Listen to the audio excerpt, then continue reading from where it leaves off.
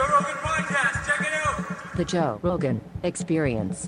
Train by day, Joe Rogan Podcast by night, all day.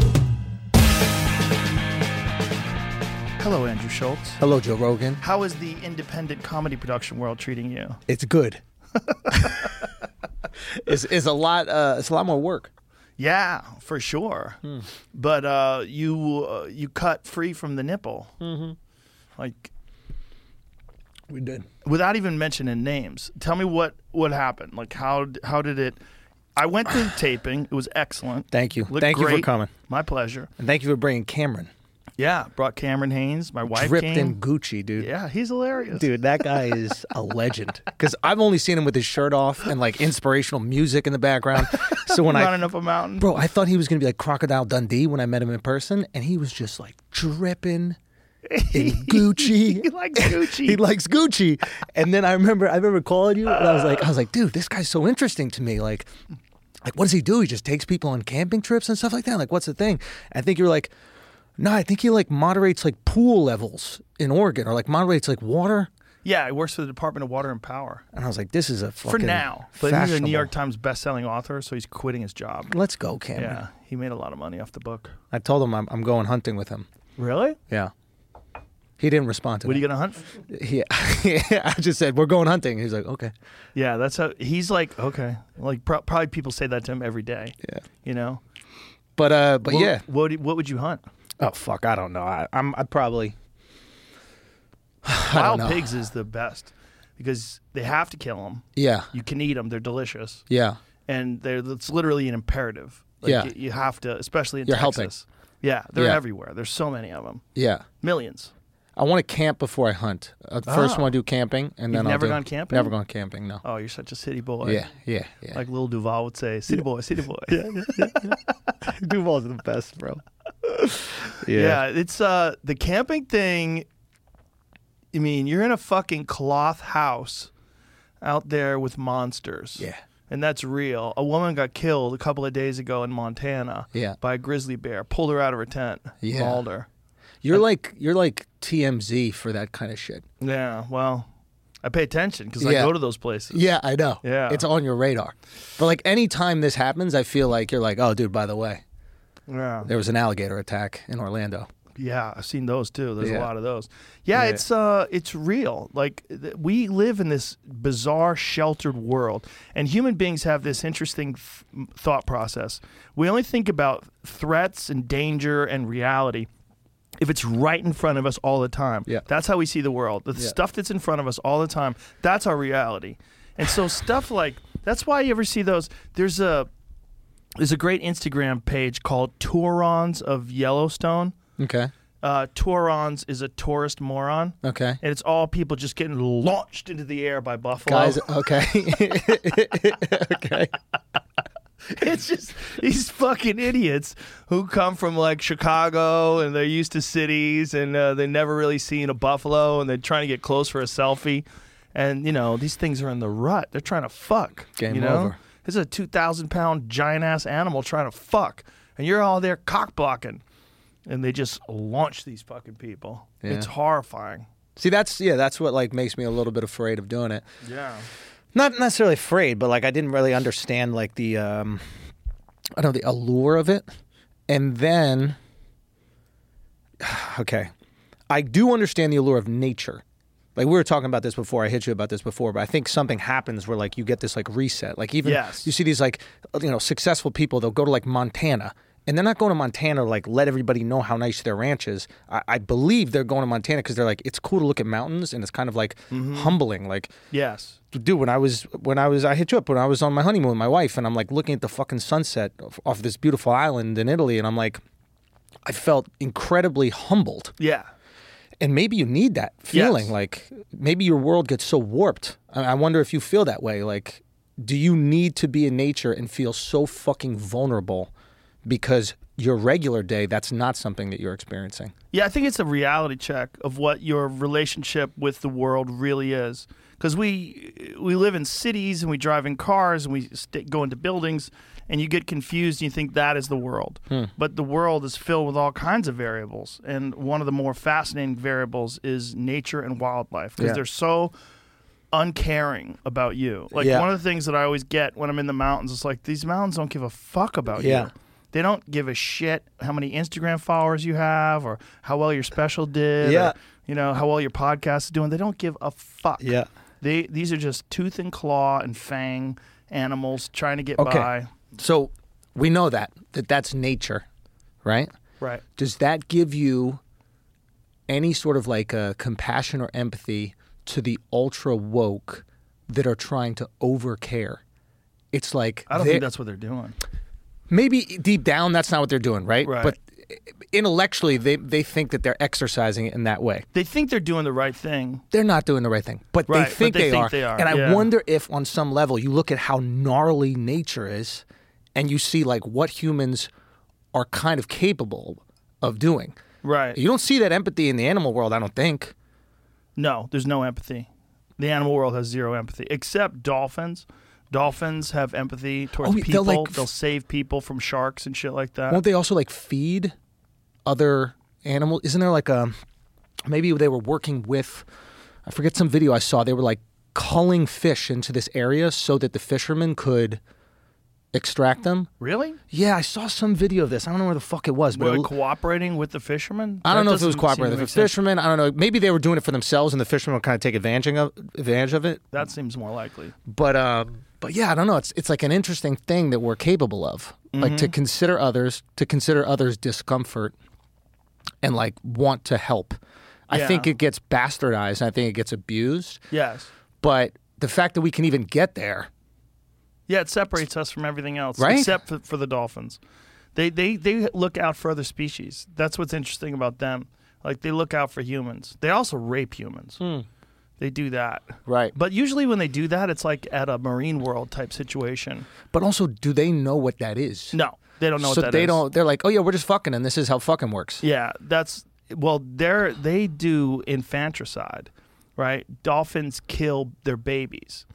Like, this is the way it works. Like, if a female dolphin gets pregnant, she cannot mate for, I believe it's, look this up. I think it's like 6 years. I think the female dolphin. Gestation period? Yes, she has to take care. It's not the gestation period, but it's the period where the baby dolphin is vulnerable, because dolphins are similar in a slight way to human beings, in that it takes a long time for the animal to mature because their brains are so large and they're so intelligent. You know, it's not like a chimp. Like a chimp, within like 2 years, send them out there. Well, they're strong right away. I remember we had an episode of News Radio where I don't think it ever this part. I don't think they did anything with it. I think it got edited out. Because like a lot of, a sitcom's like 22 minutes, but a lot of times they'll have like 40 minutes of footage and they're trying to just like get the most laughs and make the story move along. So we had this thing where there was a baby chimp.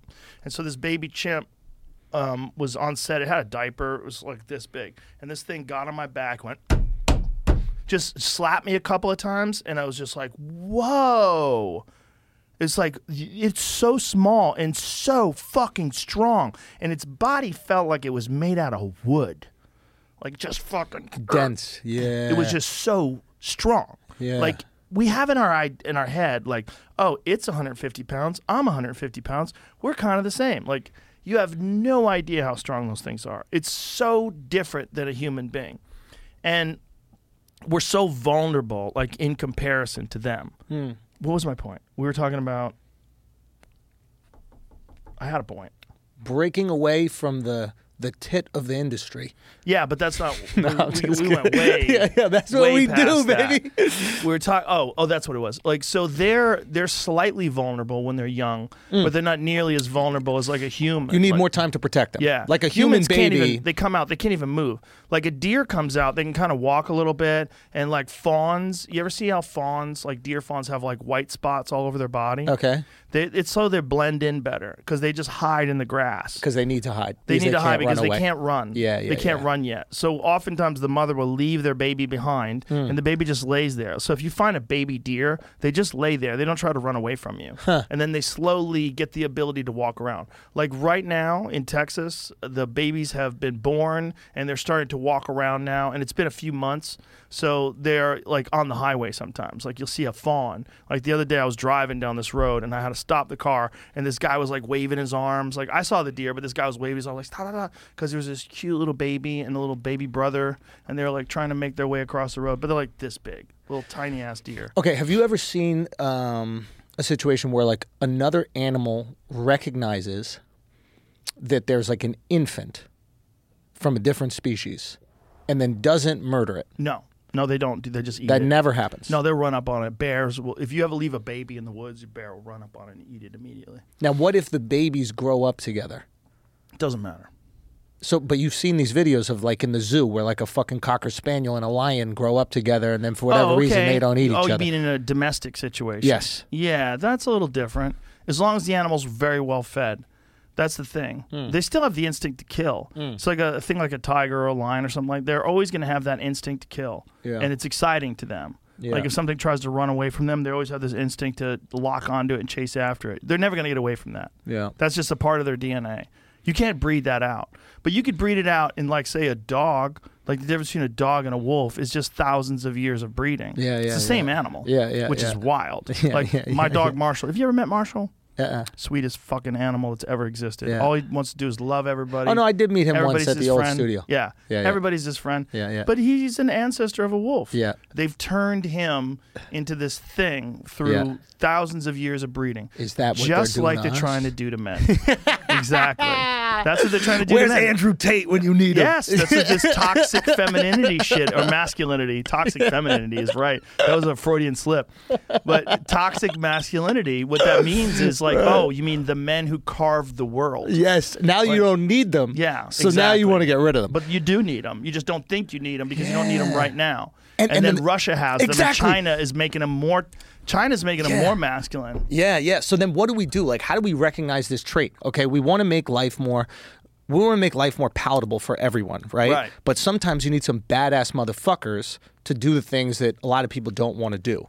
And then the second life is safe, you go, well, why do we have bad people around? Exactly. They might make some bad decisions. So how do we keep the quote-unquote, like, bad guys around long enough so in case something needs to be done, they handle it? And I think, like, the American way of doing it is going, hey, we're just going to, like, kind of create these little organizations that do the bad shit, and the American people don't really need to know about it. Yeah. We'll go handle that stuff. You don't need to know. Enjoy your life and live your life. Yeah. And we'll make sure everything is cozy and cool, and then you're not voting for the guy that does the bad thing. It's kind of like a nice system. It's a very good system for creating innovation, right? Because you leave people and the emotional opportunity. Comfort. Yeah, but you leave people the opportunity to go and do other things. But it also is an opportunity for people to be unrealistic about the world. Like Israelis are very realistic about the world. They have to be. They have to be. Yeah. And they also have mandatory military service. Yes. And there's a lot of people that have said that if America had mandatory military service, you'd have a lot more patriotism, a lot more people who understand like the role that the American military plays in the world. Yeah. And that, the American military has done some fucking terrible things. Skin Just in the like game. every single military organization that has ever existed in history. That had the power to. Yes. That's the thing. Like, if you don't have power, you can't say what you would or wouldn't do with that power. It's hard. Like, if you really look at, like, the American power structure and the benevolence attached to it, like, that to me is, like, the most impressive thing about, like, a George Washington stuff. Like, you could have ran it back. Everybody loves you. You could just continue to be the new king, if you will. Right, like Putin has done in literally. Russia. Yeah. And he's supported. Yeah. Right? The people there, for the most part, love him. Or at least that's the information we're getting. But, like, I even talk to guys like Lex, and it's like, there are people there that love him. He's, like, favorable. Well, it's also they control the media. Exactly, so they're getting the shit that's propaganda, out there. 100%. Like, I was talking to someone who has a relative over there in Russia, and they were saying that they thought that Ukraine was filled with Nazis, and they were over there to liberate the Ukrainian people.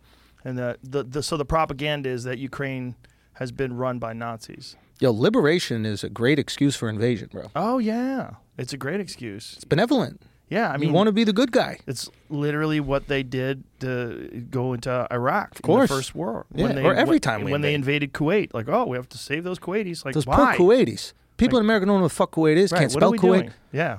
But I wonder if, and like I've joked around about this, but I wonder if like life gets to a certain point of inconvenience where you start being okay with dark tactics being taken to return you to convenience. Oh, for sure.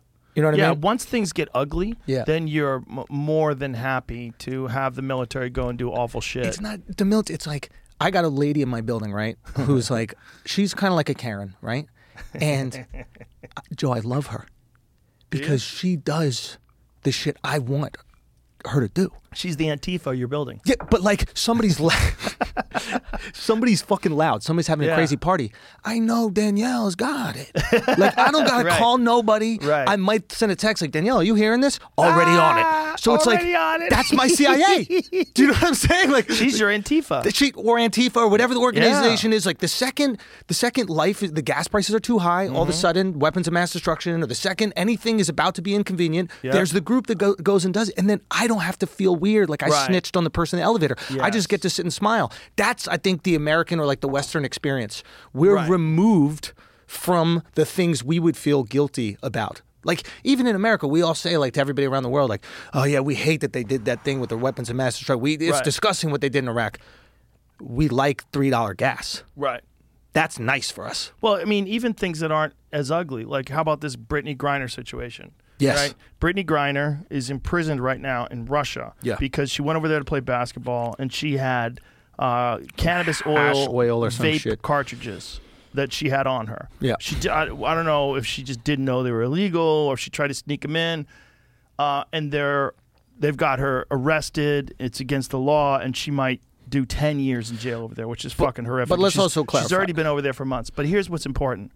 But hold on. Yeah. People are freaking out about this, right? They're freaking out. Russia needs to let her go. We have people in America right now locked up for marijuana, and they've been locked up for fucking years. For years and years and years. And there's not one. There's thousands of them. So what, they're not good at throwing a fucking ball into a net? Yeah. Is that what it is? Yeah. They're not good at that one thing that we like to watch? Oh, dude. So those fucking people don't get let out? That's the other thing that we do, right? We completely compartmentalize our rage. Oh, yeah. And it's like, Brittany Griner is this perfect situation for us to like create the like, it's not just inconvenience, but like the imperfection in the system. Like, why is it, if this was LeBron, then it would have been happened. I've seen a lot of like think pieces about that kind of stuff. But at the same time, okay, side note, Brittany Griner has existed in Russia and understands the corruption that moves within Russia. She knows that if it isn't a wartime where she's essentially become a proxy between America and Russia, she can bring whatever the fuck she wants. She probably had been. She has, but it's the same exact shit. Exactly. She's been going over there playing ball for a long time. And dealing with these, you know, what is it? What are they called? Oligarchs, like these Russian oligarchs that they fund all the female basketball teams. It's like a fun pet project for them.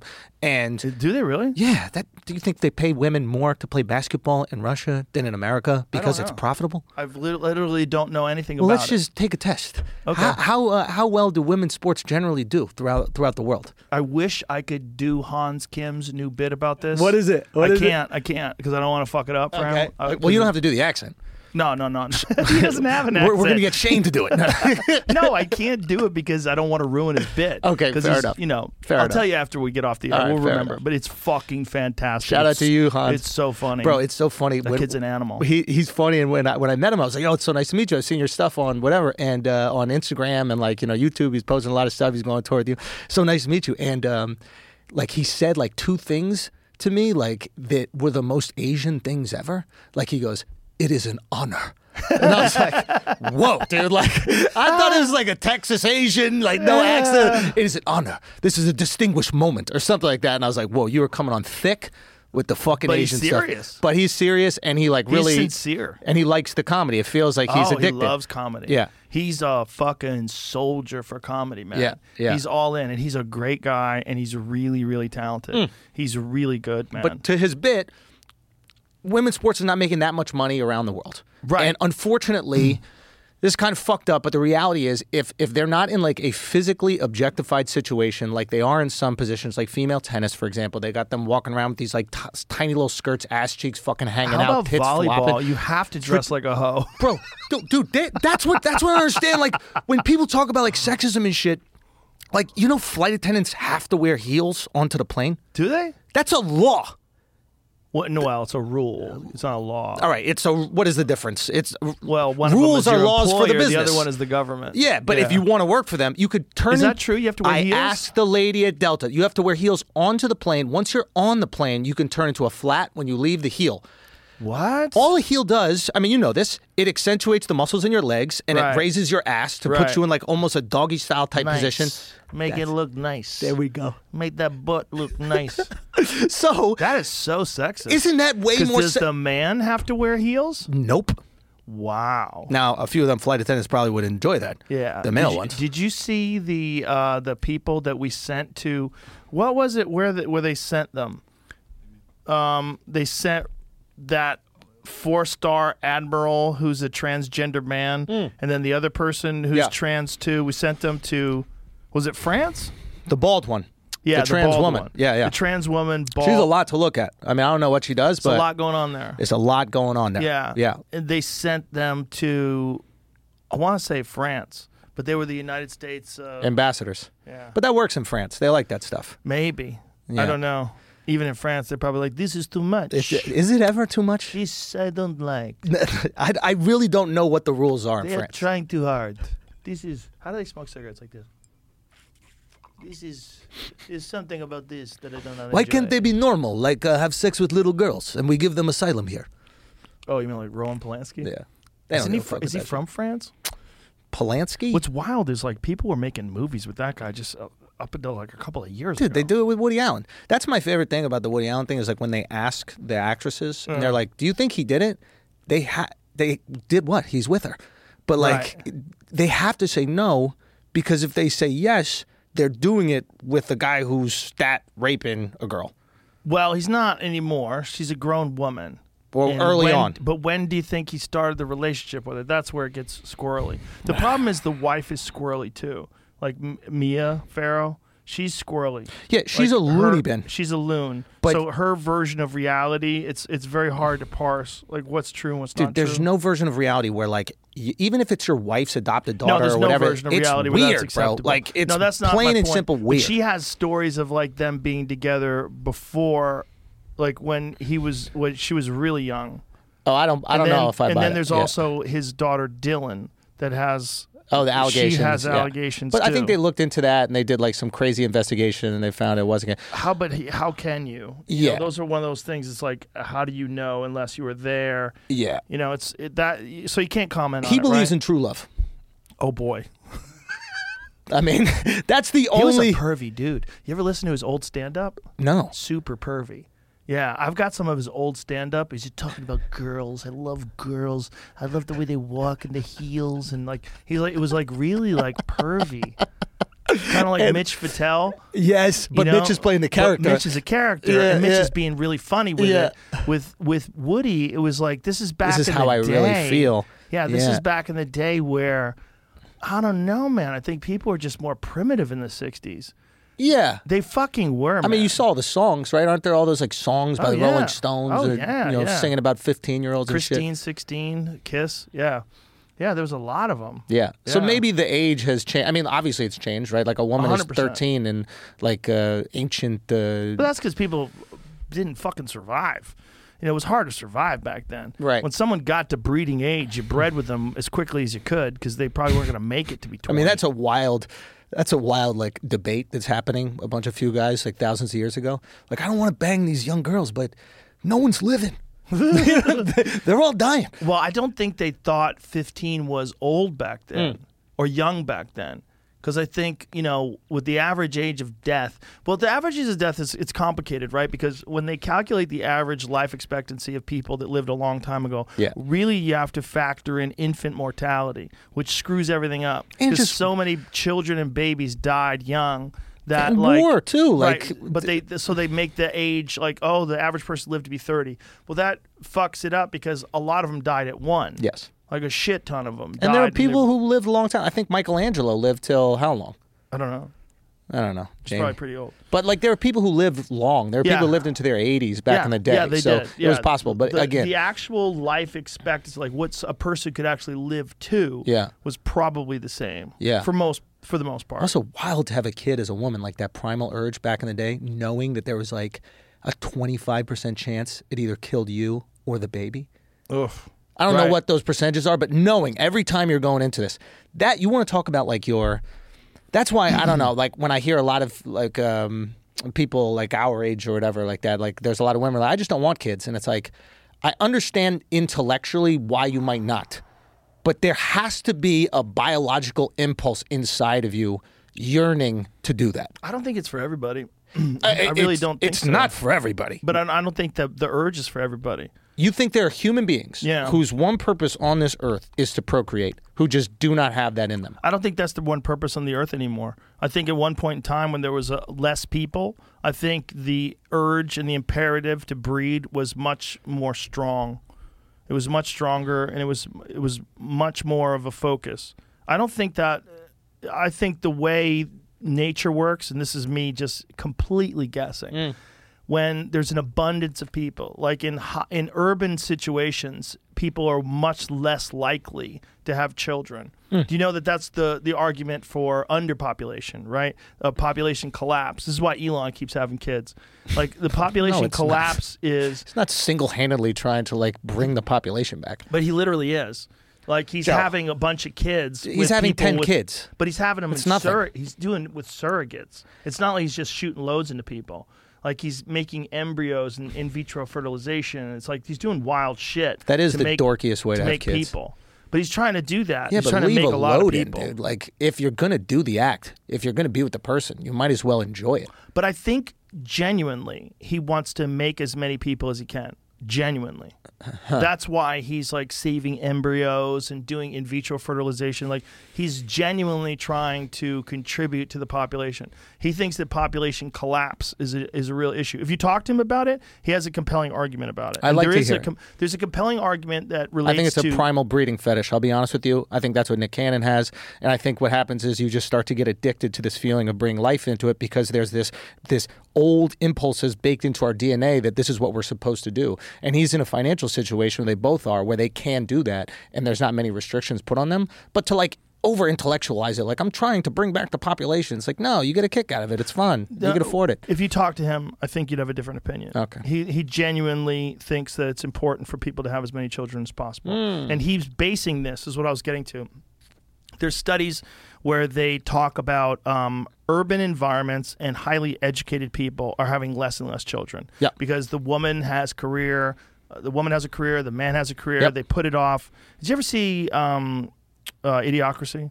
No, but hilarious. Yeah. Still holds up. I know. I gotta watch. But that's in Idiocracy. Yeah. There's a couple in Idiocracy that's like really highly You had him on, educated. didn't you? Yeah. Mike Judge. He's brilliant, Judge. He's the shit. I love him. Great guy. He lives here.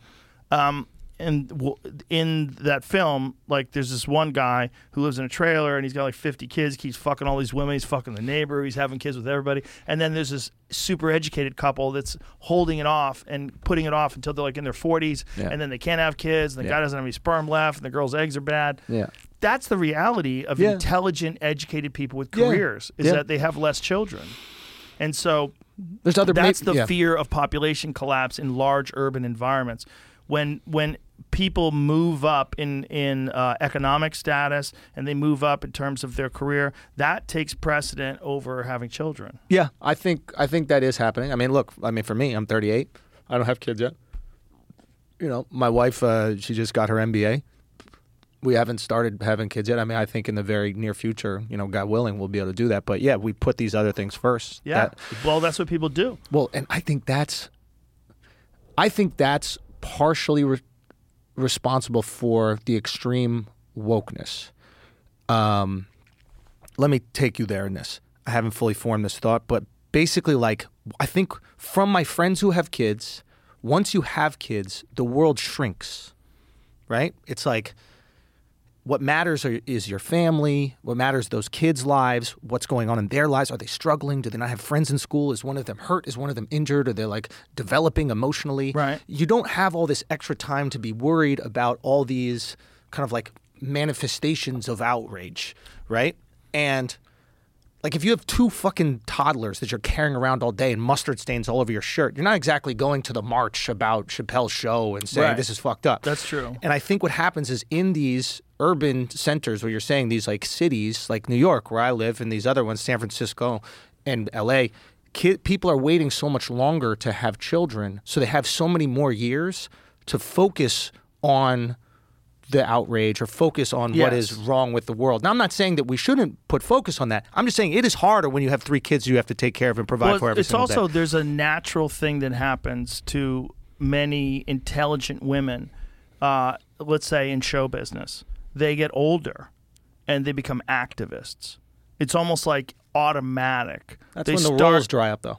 Yeah. But Once the roles dry up, it's like, what do I have to do to stay on the ship? It's a little bit of that, but it's also, it's like they want relevance. They want something that's important to them. And so they want to talk about like the problems of the world. Yeah. Which women with children get a little upset saying, well, the problems of the world, like we have to make the world better for the next generation. Yeah, I don't want my kids getting shot in school. That's the big problem. Yes. The problem isn't your pronoun.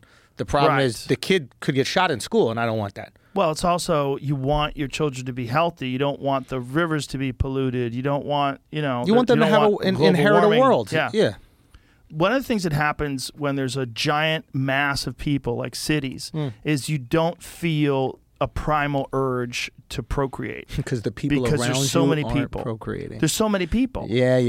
That's what coyotes do. Do you know, when coyotes do roll call, when they howl? Yeah. When they're doing that, they're checking to see who's around. And if one of them doesn't respond, that means they're dead. And what happens with the female is when a coyote gets killed out of a pack, the female coyotes will produce extra offspring in their litter. So like if a coyote pack remains intact and they have no threat, and they do the roll call all the time, and all the coyotes respond, the female will have 2 or 3 cubs. But if they call out and then a coyote doesn't respond, or 1 or 2 is dead, then the female will have 5, 6, 7 cubs.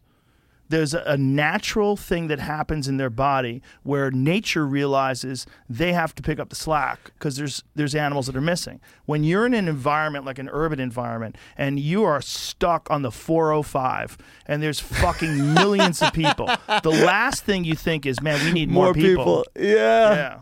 It's just natural. Yes. If it happens in other animals, you got to think that it happens in people. This brings us back to dolphins. Elon the reason why is a male coyote. Dolphins, no, he's just logical. He thinks like math. He's like looking at this like, oh, I see where this is going. Yeah. Like he's like seeing it in terms of like 100-year curve. It's like we need a lot of people. Like people are gonna stop breeding, and there's gonna be a big fall off. Okay, you were saying with dolphins, though. Dolphins, the female has to have this baby that she protects for like 6, 7 years, whatever the number is. Yeah. So male dolphins will come along. Kill and the if they baby. haven't, exactly. They'll kill the baby to force the female into estrus. And so she'll want to breed again and she'll fuck. So the strategy that female dolphins have devised is they become sluts. So female dolphins fuck as many male dolphins as possible. So the male everyone dolphin thinks it's theirs, and they all protect it. That's the bonobo chimpanzees thing. Sort of. Chimpanzees use it for bonobo problem specifically. solving, but they use it for problem solving, and they use it for conflict resolution. Yeah, they fuck to resolve tension. Wait a minute. They're the only animal other than us that does it for pleasure. My understanding was specifically the bonobo chimpanzees have sex with everybody, like almost family members, and everybody's fucking. And the idea was if everybody's fucking, we have to protect everyone because everybody could be your kid, they could be your father, they could be your uncle, etc. Sort of, but the males fuck their kids. Which is bad. It's bad. You know who doesn't fuck? The mother won't fuck the son. That's it. And that's our favorite porn. Stepmom porn. I think that's why Elon's dad didn't get much shit. Oh, he got a lot of shit. It was for a week. Yeah, but nobody knows who he is. It's like, why are you concentrating on some guy from South Africa? I mean, it's the father of the richest guy ever. I think that there's a reasonable amount of concentration. Sort of the richest guy ever. Ooh, go on that. Yeah, it's the Saudis. They're the richest people ever. They just don't. It's not public, like. Or Putin's the richest ever. Yeah, he's one of the richest ever. But are you the richest ever? Oil families, they don't have to disclose their income. They're trillionaires. I talked to Dana White about this. But that's the family. This is a guy. No. The amount of wealth from pulling billions of dollars of oil out of the ground a day is fucking insane. Do they have weapons of mass destruction? Some countries do. Yeah, there's arguments that they might. It's like, look, you could buy it from Russia. Like, you could buy nuclear missiles back in the day. That's Operation Odessa. They tried to sell that guy a submarine. Nuclear submarine. Yeah, to move coke around in, and they asked him if he wanted nuclear missiles. He's like, what? Huh? Yeah, because they were just trying to make money, right? They were just selling everything they had. I sell you a missile as well. Yo, that's a wild thing to do. Wild. Yeah, sell a nuclear missile. Yeah, to a dude who's trying to run coke under the ocean. Dude, I've never done coke. You ever do coke? No, I've never done coke. Interesting. Yeah. I put on my gums once. Coke? Why? Because I had a friend and his cousin was a coke addict when I was in high school. And I got to watch his life fall apart. Interesting. It was bad. Yeah. He whittled away to like 140 pounds, just stayed in his he had an apartment in the attic with his girlfriend. It's in Boston? And all they did was in Newton. All they did was do coke and watch TV. Yeah. It was fucking horrible. I watched him like vanish. It was like someone who got bit by a vampire. Yeah. That's how it looked to me. I was like, ooh. I was always scared of anything that could turn you into a loser. Yeah, I don't know. I don't like the energy on coke.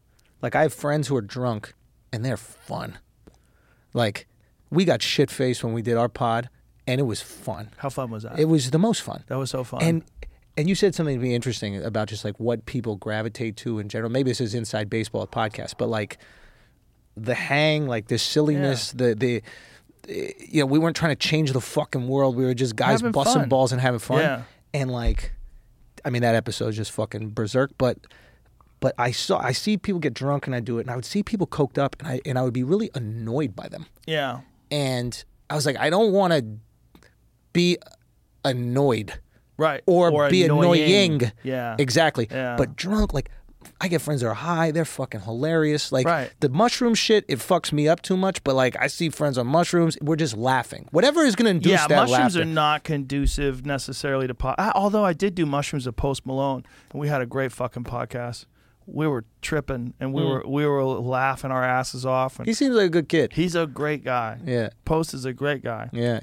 He's fucking cool as shit. He's so relaxed. And has handled fame well. Oh, yeah. I always look at people who have had, like, immense fame and how they've managed it and navigated it. Well, he's drunk a lot. That's one of the best ways to handle it. That's how Chappelle does it. Right, but yeah, you see it, right? He's talking to the kids, fucking dripping sweat. Like, it was crazy. Did you see the recent Chappelle thing? Mm-mm. Oh, he did like a talk. Chappelle's most... Oh, the Netflix thing? Yeah. I did not see that. I haven't seen full. I've just seen clips, but I got to watch it. But, like, the most boss move of him is using Netflix as his Instagram. Right. Like, he's just like, hey, I got a video. Put this up, Ted. Well, they'll take anything. From Chappelle. Yeah, they're like, what do you got? 100%. Like, he's like, I'm taking a shit and playing the guitar. Like, run it. Let's go. Run it. Is John Mayer there? Like, whatever makes he's it in a interesting. tub singing. Your body's a wonderland. But yeah, man. Yeah, well, we were talking before the podcast about what happened. So today is, what's today's date? Today is the 22nd, which is a Friday, and just yesterday, Chappelle's show got canceled in Minneapolis in a venue that, did Prince own it?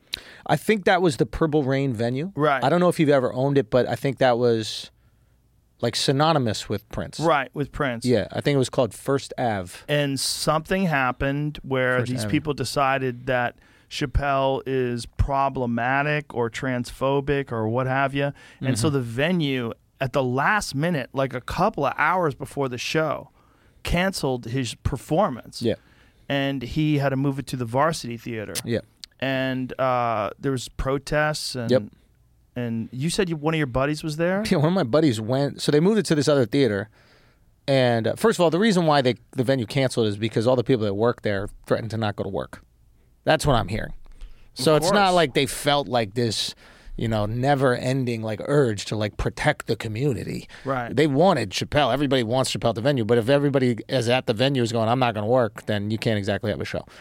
So they do it at the other show, this other venue, and then the protesters went to the other venue and were kind of like, I don't know, for lack of a better term, like harassing the people that were going to go to the actual show. And my buddy went there, and they were trying to fight him. And like he wasn't even going to the show; he was going to see what was happening. He wasn't like part of like an anti-protest type thing. And did it was he funny. Make a video? No, but he's a Somali kid, right? I want to get you this. Red Band sent me a video. Yeah, show me. What of the eggs? Where the guy was going to throw the eggs and he got that shit kicked out of his hand? Here, I haven't seen it, so we'll see it for the first time together. But look at this real quick before you play the video, right? So a guy found out.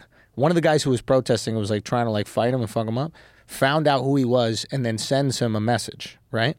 And the guy's name is Anthony, and he has his pronouns he and they in the bio. He and they. Yeah, he and they. Oh, sometimes I'm a they. Yeah. Sometimes I'm a he. And if you get it wrong, yeah, don't get it wrong. You're a bigot. Yeah, you fucking piece of shit. So he goes, hey, Abdi, I've talked with others who were there and closer to you now that the picture has become clearer. I'm very sorry that the white guy started off the whole escalation and caused a bunch of bad assumptions. This is 100% why, as a cis white guy, I choose to follow the directions of the activists / organizers on the ground instead of taking the lead. I'm there to support. It bothers me a lot that white guys do this and leave other people to pick up the mess.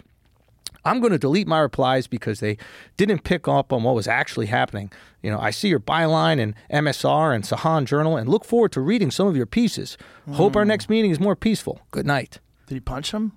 I don't know. Why did he say more peaceful? What did he do to him? I guess they were just beefing or something. So this is the video that Red Band sent me. It says trans activists protesting outside a sold-out Chappelle show in Minneapolis. So let's play it and hear what they have to say. Oh, we have to...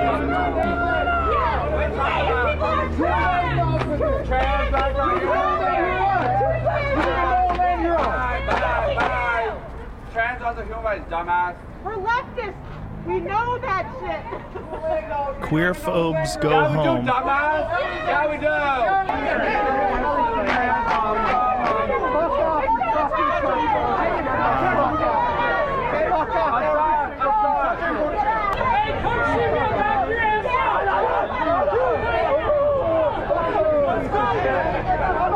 Oh my God. A lot of hostility out here. But it's not a lot of people that are hostile. It's a small amount. It seems like there's like, if you're watching this, it seems like there's probably like 12 or 4. Well, I don't know. It's hard to see.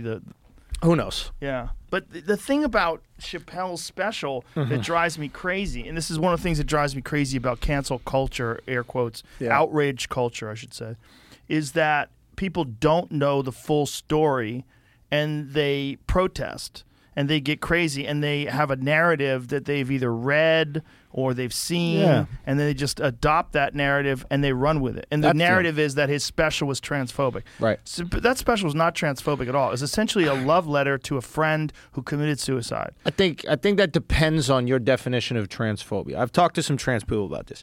And they feel if you do not believe that they are the gender that they identify as, if you believe that they're not that is considered transphobic. So, for example, in the special, he's like, I don't believe that you're a woman. I don't hate you, but I don't believe you're a woman. Did he say that? Something to that extent. I don't want to mess up the exact words. I think he said that the gender, I don't know. Or gender's a science or something, whatever. Right. I don't want to mess it up. Sorry if I didn't get it exactly right. But I think the sentiment was like, yo, if you got a penis, it's not the same thing as a woman. I think trans women go, yeah, we know that. Like, no trans women I've spoken to is like, yeah, I understand, like, biologically I'm not a fucking woman.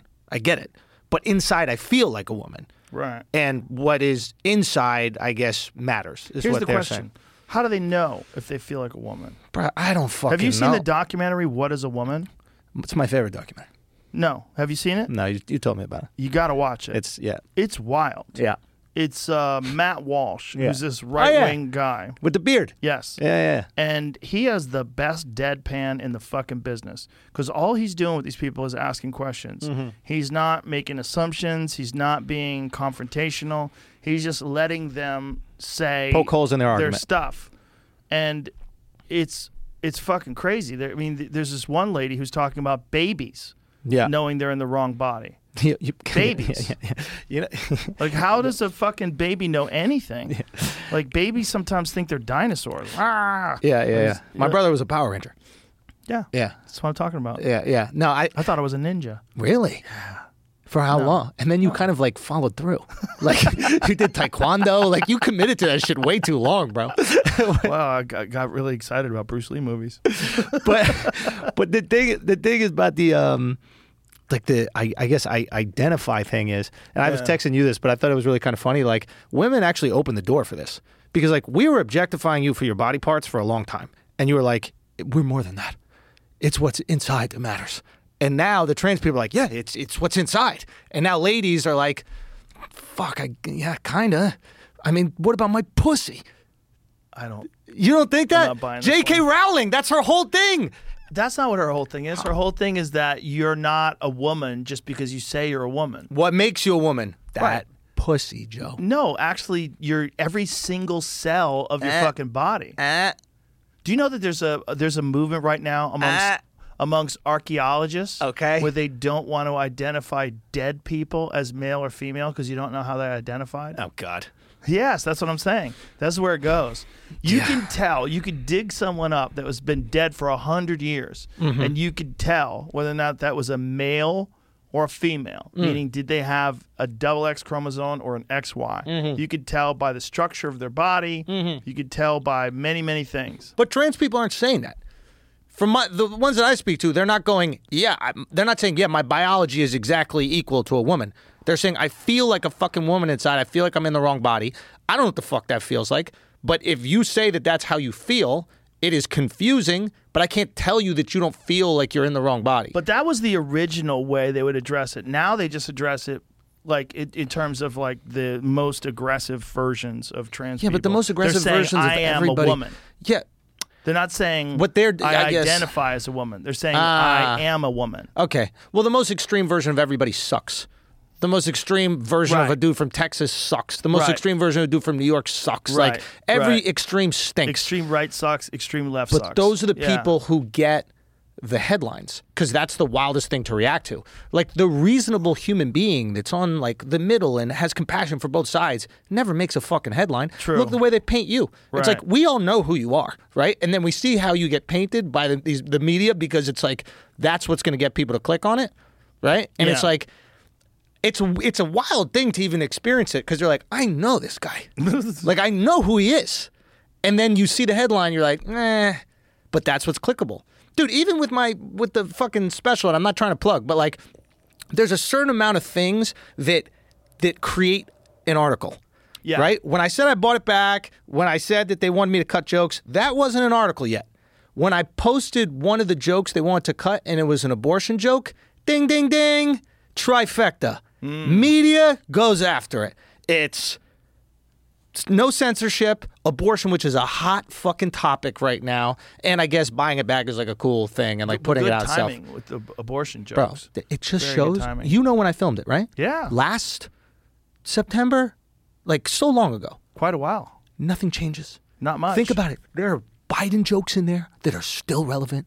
Gas prices jokes, still irrelevant. Yeah. It was one of those things where like we waited so long because we had to go through the process and everything, like buying back. But talk me through the process because we got sidetracked here. So how did this work without naming names? You don't have, or if you want to name names, I don't give a look, here's the thing. The reason why I haven't named the streamer and people have said a bunch of things is because like the guy there is a good guy and he fought for it.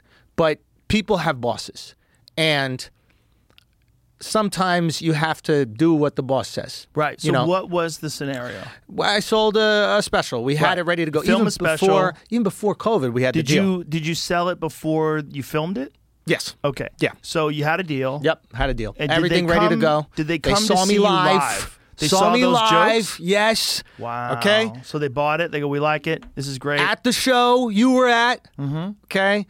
We're good. Everything's good to go. Basically, the Chappelle trans thing happens and they freak out. Yeah. Culture changed. They freak the fuck out. I go, I'm not cutting these, and they start saying these like weird like corporate terms like, we don't want any punching down. which is like really the most like bigoted fucking way of looking at something. Like you have to look at yourself higher and above another person. And like I get it. You see a white guy on stage making fun of every different culture and person. Like I'm fucking making fun of a Somali dude. I'm making fun of women. I'm making fun of like whoever it is. You're making Mexicans, fun of yourself too, though, a lot. Exactly. I'm teasing me constantly. Everybody gets these jokes. That's the ethos. You've been at the show. You understand what it is. And all these people, they're coming for that. They want to be part of it because they recognize, I don't fucking hate these people. I'm actually curious. I don't like dissecting comedy like that too much to other people. Like with the comics, I'll do it. But like, I'm curious in your culture and I want to learn about it. And like, I understand that like as an outsider, maybe I have some cool observations that like, you know, but you didn't know other people saw. Right. And then like, you get to see that kind of get exposed and people really like that. They like being represented by it. I make a joke about Albanians. The fucking Albanian community shares it like crazy. Yeah. You know, it's just like, it's a really cool thing to happen. Yeah. And we had this great fucking thing at these live shows where everybody walks in the door and they turn off the I'm offended by everything or whatever the world is outside. And it becomes like, I don't know what I don't even know what to compare it to, but it kind of becomes like, remember when you were riding the bus to school? Yes. And it's like, yo, we're all on the bus, bro. Yeah. Everybody's getting made fun of, and you're going to get some shit thrown in the back of your head, and then you're going to clap back at that motherfucker for having a big nose, and he's going to clap back at you, and this girl's got red hair, we're fucking lighting her up, and it was just the best 30 minutes on the way to school. Right. And it's like, we've made that, and it exists, and it happens, and all this fucking outrage shit is bullshit, and you saw it in the room. It's beautiful. Well, the people that were there are the people that seek out that kind of humor. Yes, that is also true. That's the thing. It's like, is it okay to seek out that kind of humor? Now, if you don't like that kind of humor, don't fucking watch it. And this is the crazy thing about it. Because I understand somewhat the network wants to like take it down. And I'm fucking grateful I was even able to buy it back. Okay, that's awesome. I put it out myself, right? And I put it out on my website. And I'm only putting it out for fucking 2 weeks. Okay, there's a 2-week fucking window where you can buy it. It stops, I think, August 1st or July 31st is the last day. What are you going to do? I don't know. But whatever the fuck I want. Interesting. Because I own it. That's what I'm going to do. Why'd you decide 2 weeks, though? Urgency. I saw these amazing comics put specials up on like a platform like Netflix, and it just like, it's a fart in the wind. Like people go, oh, I'll get to it eventually. Oh, it's there forever. I'll get to it. So much content. It's so much, and there's no urgency. I wanted a fucking pay-per-view event. Like, there's a reason I had fucking Bruce, and you connected me, so thank you so much for that. But like, Bruce did the intro. Yeah. Which Bruce Buffer's the man. Bruce is the fucking dude. Let me tell you something about Bruce. Like, and Michael Irvin has this as well. Michael Irvin, he had a term for it, man. I forget the fucking name for it, but like, he's like, I'm a 100%er. I go, what's that mean? He goes, whatever I'm doing is 100%. Bruce is 100%er. Yeah. Whatever, if he could have been easy, he could have had fucking no cards and read off the no cards. He even said to us, he goes, let me give it another shot. And then fucking tore the roof off the place. Refresh this and do it from the top. Oh, this shit is crazy. Refresh it. I want to hear. Oh, he put the headphones on.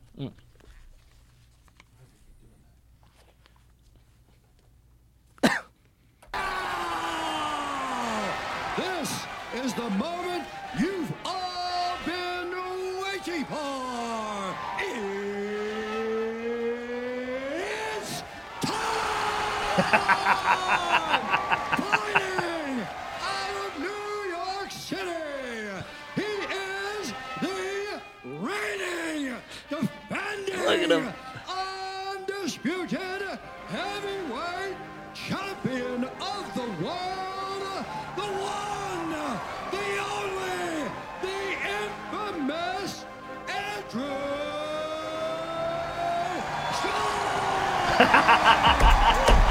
He's like a tomato. He's as red as a tomato at the end. He's the best. He doesn't have to do it. Oh, of course he does. But he's 100%, bro. Oh, he's all in. I mean, he's the best announcer of all time. Ever.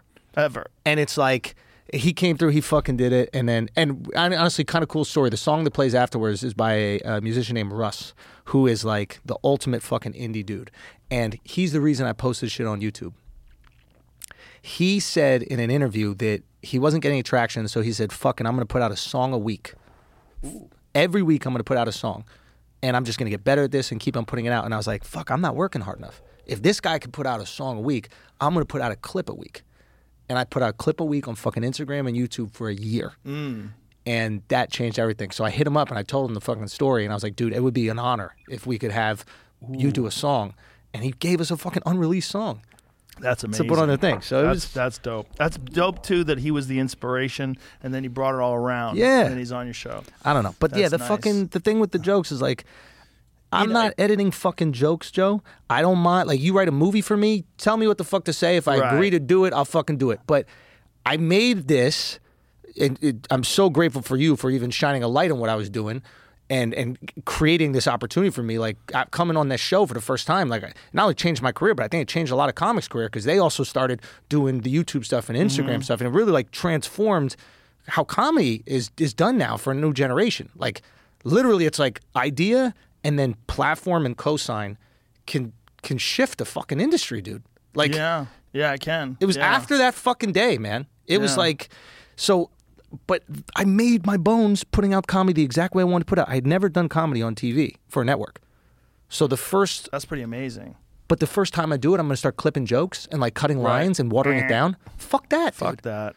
Yeah. So I was able to do this, and like, this company, Moment House, who does these live streaming events, they're fucking awesome. They're like, yo, let's go do it.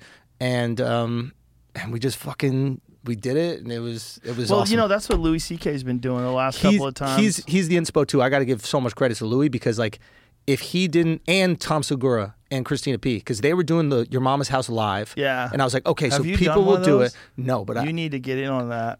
They're fun, yo. Oh my God! I did one of them. Crazy? It's insanity. Yeah. The shit that they play is because you could never, ever play that on YouTube. Impossible. Yeah. You only could do it on that platform, that pay-per-view platform where people know what they're signing up for. Yeah. It's horrific, man. Yeah. I drove home like dry heaving. I was the host of Fear Factor for 6 fucking years. Like, I've seen some shit. And I'm driving home just thinking about what the fuck I saw. Yeah. It's horrific, man. But Louis did it. He sold his. And, like, I was like, okay, this is possible. Now, Louis, I'm looking at, you're a fucking superstar. Like, I'm like, can I do that? Can I, like, approach it? You know? And I was like, I think we can. I think that if we get the word out, we have, you know, we have a podcast and we have people who subscribe to the YouTube channel. I think and obviously my friends who are willing to support it. And I was like, I think we can do it. And, but yeah, if Louis didn't fucking do that and have success, I also didn't know how successful he was. And I kind of felt like embarrassed to ask him, like, how much money did you make? Right. Like, that feels weird. You know what I mean? Right. Like, money's a little gross in that regard. And, but then I heard that he did pretty good. And then Tom was giving me advice about the whole thing. And it was just fire. It can be done. It can be done now. There's ways to do it if you have a big enough reach and a big enough platform, as long as you're not getting fucking censored. You know, if you're not getting... As long as you have some social media where you can put it out and you have like a network. But you got to feel a little bit vulnerable just for relying on companies, relying on Instagram or Twitter. And, you know, it seems like that's the whole reason why Elon wanted to buy Twitter in the first place, because he felt like there's just... When Babylon Bee got censored, that was when he really stepped in. It's like, this is ridiculous. I thought it was really cool what he did with... he went on their podcast after that. Mm-hmm. And I've seen you do these types of things too, which is like nurture the people who have been wrongfully removed or silenced. Yeah. And... he don't have to do that. That motherfucker's busy. Like, I mean, you saw the picture of him on the boat. Yeah. Like, he's been working. Yeah. He is the whitest motherfucker that's ever lived. He never sees the sun. He's a volleyball. Yeah. Like, volleyball. I looked at that. He is, right? Like, I looked at the picture and like a corpse. Bro, I hit up Akash and I was like, put your money in Tesla. And he's like, why? I'm like, this motherfucker's working. He's not outside. Like, Jeff Bezos is buff and fucking tan. Like, Amazon's in someone else's hands. Yeah. But Elon is in the factory still. Yeah. Like, he's cooking. Oh, 100%. Yeah. I mean, it's interesting because it's an independent American company that makes automobiles. It's the biggest independent American company ever. African-American, bro. That's true. But it's an American company in terms of, like, it was all founded, started, built here. They're even building microchips now. They're doing everything. Because, like, during the COVID crisis, one of the things that got really highlighted to a lot of people is our dependence on other companies, in other countries, rather, to produce stuff. Yeah. And that's one of the reasons why, you know, the United States is... they're spending money and putting a lot of effort into the manufacture of chips. And right before they were about to announce this, Nancy Pelosi's husband, because he knew apparently maybe, what do you think? Maybe got some inside news. Bought $5 million worth of NVIDIA stock because he knew this shit was going to go up, which is wild. That relationship with Nancy Pelosi and insider trading and her husband is wild. Do you know that she's better at stock market picks than Warren Buffett and George Soros? She can do no wrong, bro. She should quit what she's doing. You know why she's she can do no wrong, Joe. You know why? Why? Them heavies? Them fucking heavies, bro. The heavies? Dude, when I saw those things, dude. Schulz sends me a picture of her, and next to it is a guy like lifting weights. Barnyard fucking bonkers, dude. They're giant. It was truly, like, she's got implants, right? I don't think so. Come on, dude. I think they're so big. They were just sitting high like that? She's 80 years old. They're propped up. No, but no freckles or nothing. Like, they look good. No freckles. You get freckles when they're big? I mean, when you get 90. Well, that's you start like getting sunspots and shit. Yeah, whatever. She had none of them. Those they were like pristine. Dude, you think they're fake? They're fake, bro. Really? I DM'd Yeonmi Park if you're an 80-year-old afterwards. lady and you said, are they fake? No, I said, I'm leaving you. Do you think those are real? I think those got to be fake. But look at that fucking body right there. I don't know. They look kind of fake. No, she's got it, bro. But yeah, is her husband a crook and is she a crook? Absolutely. 100%. But does she have the stupid fat tits? She's got freckles. She's got titty freckles. Look at those. Should we be, if they are fake, should we be able to comment on them? Look at that, the inside. What is that? Where they touch in the center and then the chaos. The Grand Canyon? Above. That's all the stuff that's seen the sun. Yeah. But what's it just underneath? Shows you, like Elon's got it right. Stay out of the sun. Yeah. But goddamn, I had no clue. The size of those cans. Yeah, big. You think those are fake? I think they got to be fake. I think there's something else in there. Well, they're definitely sticking out in an unusual way. They're like they're not just big; they're big and out. Yeah, they're not like like a tribe lady. Yeah, where they're like sagging down. Yeah, you know, those suckers are out. Out. Could be some sort of a support bra, like a push-up bra, or some silicone. It could be a lot of that. Yeah, and if that's the case, Joe, they are the people's titties.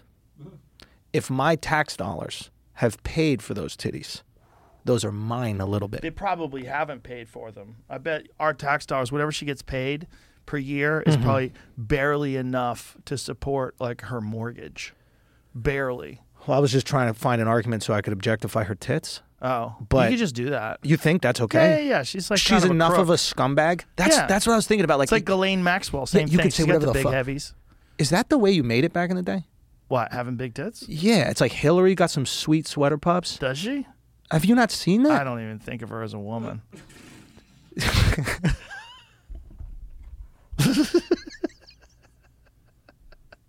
I mean, I'm sure she is. She had a child. What is a woman, Joe? That's the question. What is a woman? Okay? That's the crazy thing about this documentary. They say it's someone who identifies as a woman. And he goes, okay, but what is that? If everyone who goes against you gets killed or ruined, is that a woman? No. That's, that might be a woman. The fucking Clinton hit list. Is that? What are you saying? I don't know what you're saying. I'd like to agree with you. What is happening? I'm just listen. This is a comedy podcast. You know, we're just throwing shit out here. Don't trust about the us. Latest guy? Who? The latest guy who he allowed he got Epstein into the White House. I think 7 times. And he was a part of the whole island thing. This guy hung himself with an electrical cord 30 miles from his home at a ranch and shot himself in the chest with a shotgun. Yeah, no one does that at a ranch. It's too, like we were talking about earlier, it's too peaceful. It's too serene. Like, if you're going to shoot yourself, you shoot yourself in the head. Yeah. Family of Bill Clinton advisor who admitted Jeffrey Epstein into White House 7 times has blocked release of files detailing the death scene after he was found hanging from a tree with a shotgun blast at a ranch 30 miles from his home. See, this is the stuff that we didn't know before the internet. This everybody is was wild. Just... Well, I knew because of a book that I read a long time ago called The Strange Death of Vince Foster. Vince Foster was a guy who was involved in a real estate adventure. In Arkansas, was this? Yeah. A corrupt real estate thing that went sideways. And they found this guy. He had the gun in his hand, which you never do. When you shoot yourself, You don't this is what still happens. hold on to the it's gun. like this, bang. Yeah. You don't like hold the gun. He's in on your the ground fucking- with the gun pointing Yeah, at his it's head. like a Perry Mason TV episode. You fucking idiots! Like that's not a way to kill somebody. Not only that, there was less blood in his body. Like there was less blood at the scene of the crime than was missing from his body. So they moved his body 100%, and they put him somewhere. Yeah. And they put the gun in his hand, which all those things point to murder rather than suicide. And it would have incriminated Bill, right? Yes. Now, does this is part of the body count? Yes. Now, He's does this like prove one of the early ones? It's worth killing? But this doesn't prove anything. He ends up becoming president. We don't know what else he was involved in. Right. Look, it could have been he was banging some guy's wife and some guy. A lot of when someone gets killed, just because that person's corrupt or involved in a corrupt thing doesn't mean they're the people that killed him. People that are often corrupt are involved in a lot of shady shit. Yeah. Like, they could be banging chicks, they could be banging dudes, they could be fucking selling drugs. Yeah. Who the fuck knows? You don't only do one corrupt thing. There's a lot of people out there. Yeah, you're a shady guy. When shady people get killed, people that are involved in criminal enterprises get killed. Like, who knows what else they were involved with? These people like juice. They like the fucking, I'm doing something bad. They like doing bad things. Yeah, that's their adrenaline rush. For sure. That said, like, who fucking knows? So the Nancy Pelosi thing, right? Like, she's transparent about it. She's like, yeah, I think that private citizens should be able to trade. My husband's a private citizen. She says that flat out, right? Did you see the most recent denial of whether or not she told her husband? Was she in a bathing suit?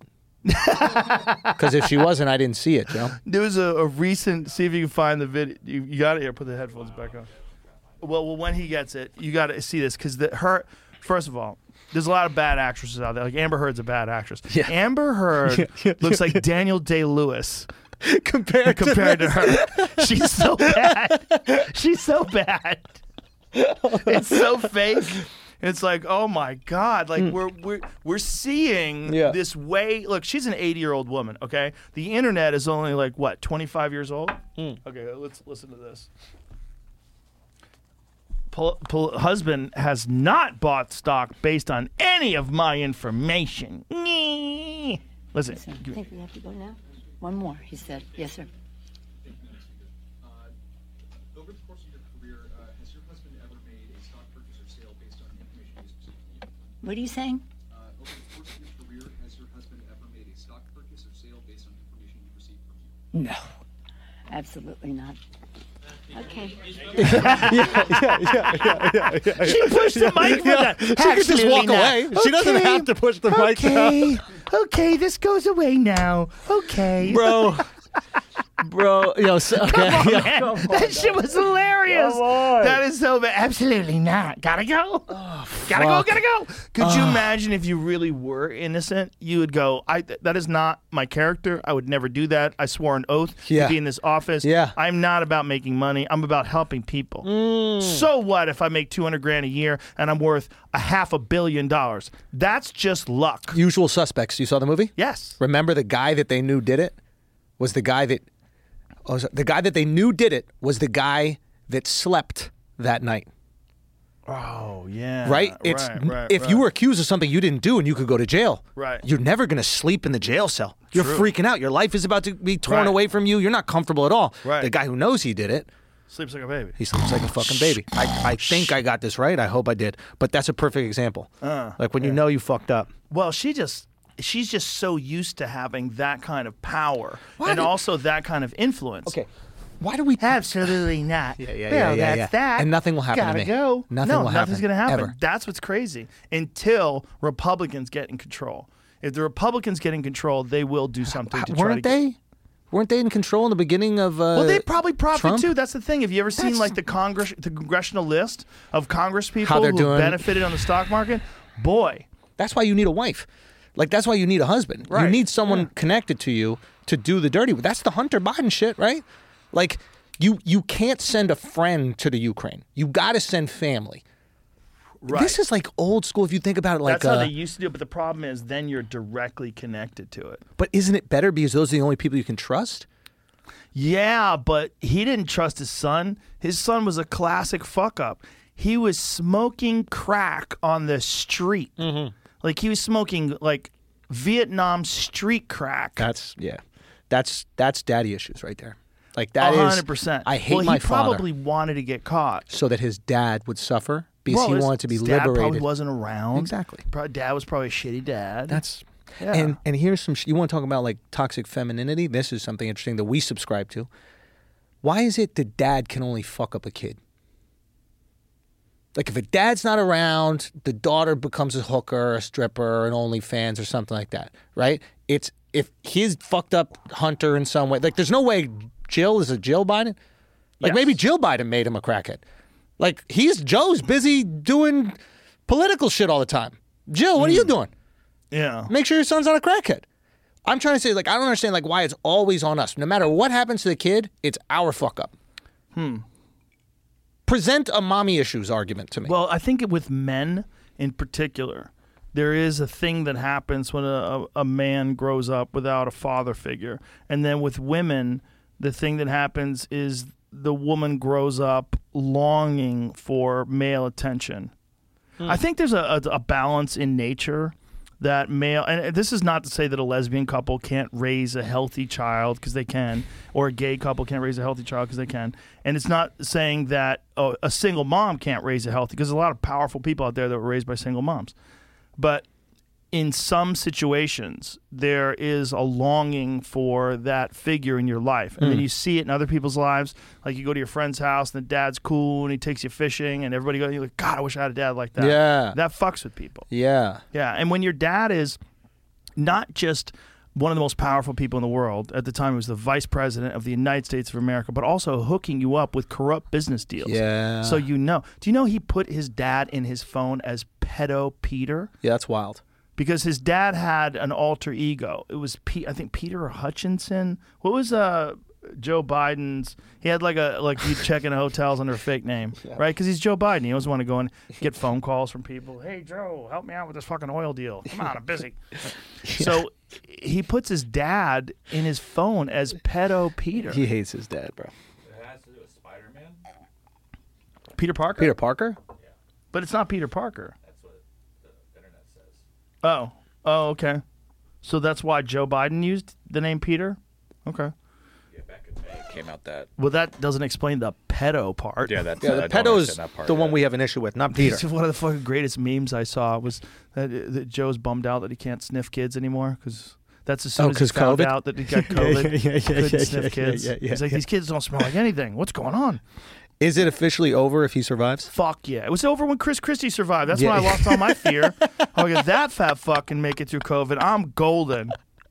When I got COVID, I wasn't even a little nervous. Yeah. When that guy survived, I'm Yeah. like, oh, let me get what he got. And Yeah. I'll skate through this shit. It's crazy, right? Like both of my folks who are older have it now. Right now? Yeah. My parents just got over it. So Just it's like, got over it. were you concerned? No, I sent them help. You know, look, I have sent nurses Yeah. to 30 people. You hooked my wife up. Yeah. You got us the monoclonal. Yeah, I've done it to like probably 30 people. And I'm not kidding. Yeah. And I do it because it's the right thing to do. And I want people to know that there's other ways to get out of this. That, you don't have to just sit around and hope that your immune system takes care of it. Like there's treatments. Yeah. And it's just crazy that we could be so obsessed with a thing. Like, do you ever, I don't know, maybe you move on beyond this shit, but like the collective wisdom towards COVID now is kind of like what you got in trouble for. Right. And like, is there ever part of you it's like, can I get a little fucking apology? Like, y'all called me a maniac for years. You said I was killing people. And now people were nervous. In the beginning, people were scared, and they really felt like if you had COVID, you did something wrong if you got COVID, because they really thought the vaccine protected you. And people were dying. Yes. Yeah, people this is were dying. undeniable. Yeah, 100%. Do you know that out of the people that even hospitalization, the vast majority of them were overweight? Like this guy I had, who I like a lot, was like saying like how many cops were dying from COVID. I go, do you know how many cops are overweight? He was like saying like, this is a real thing. Do you know how many police officers are dying from COVID? More than are getting shot. I'm like, do you know how many police officers are fat? It's like 80%. Like there's a astonishing number of police officers that are overweight.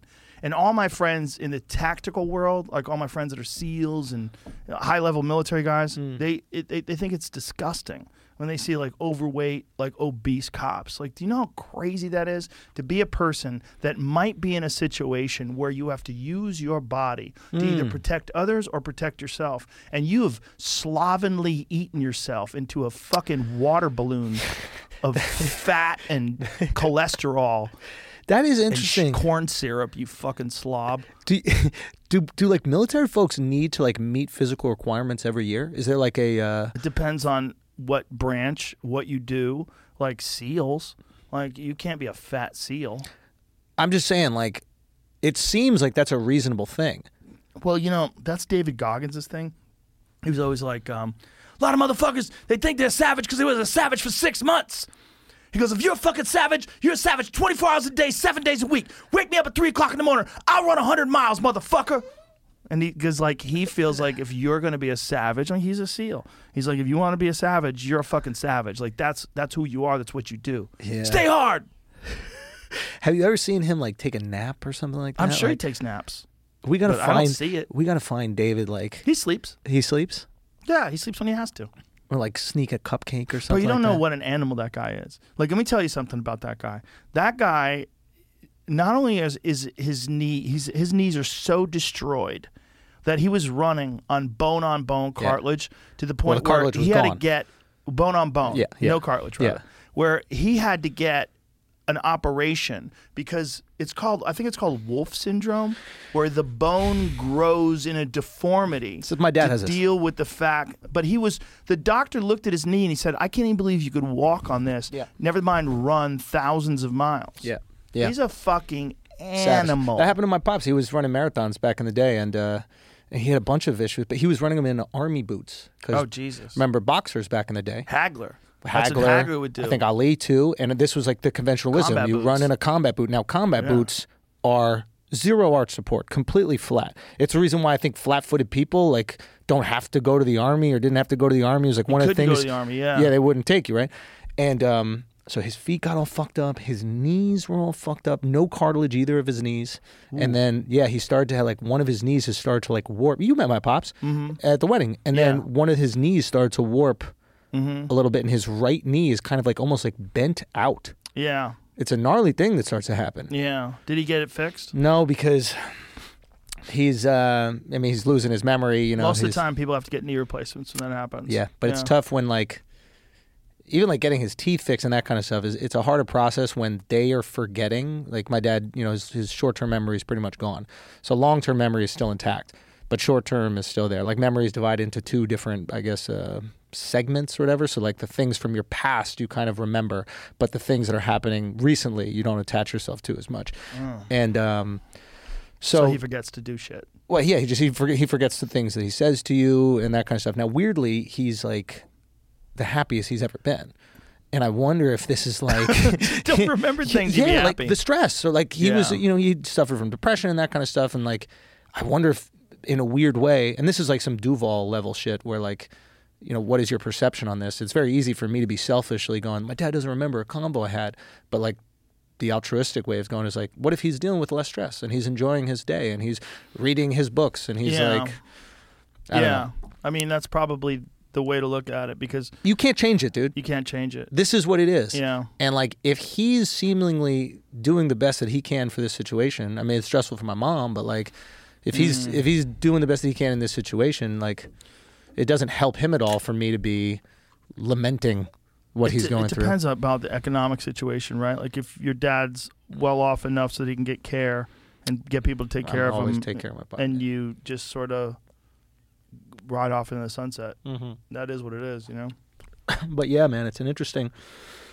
It was really cool. My mom threw him an 80th birthday.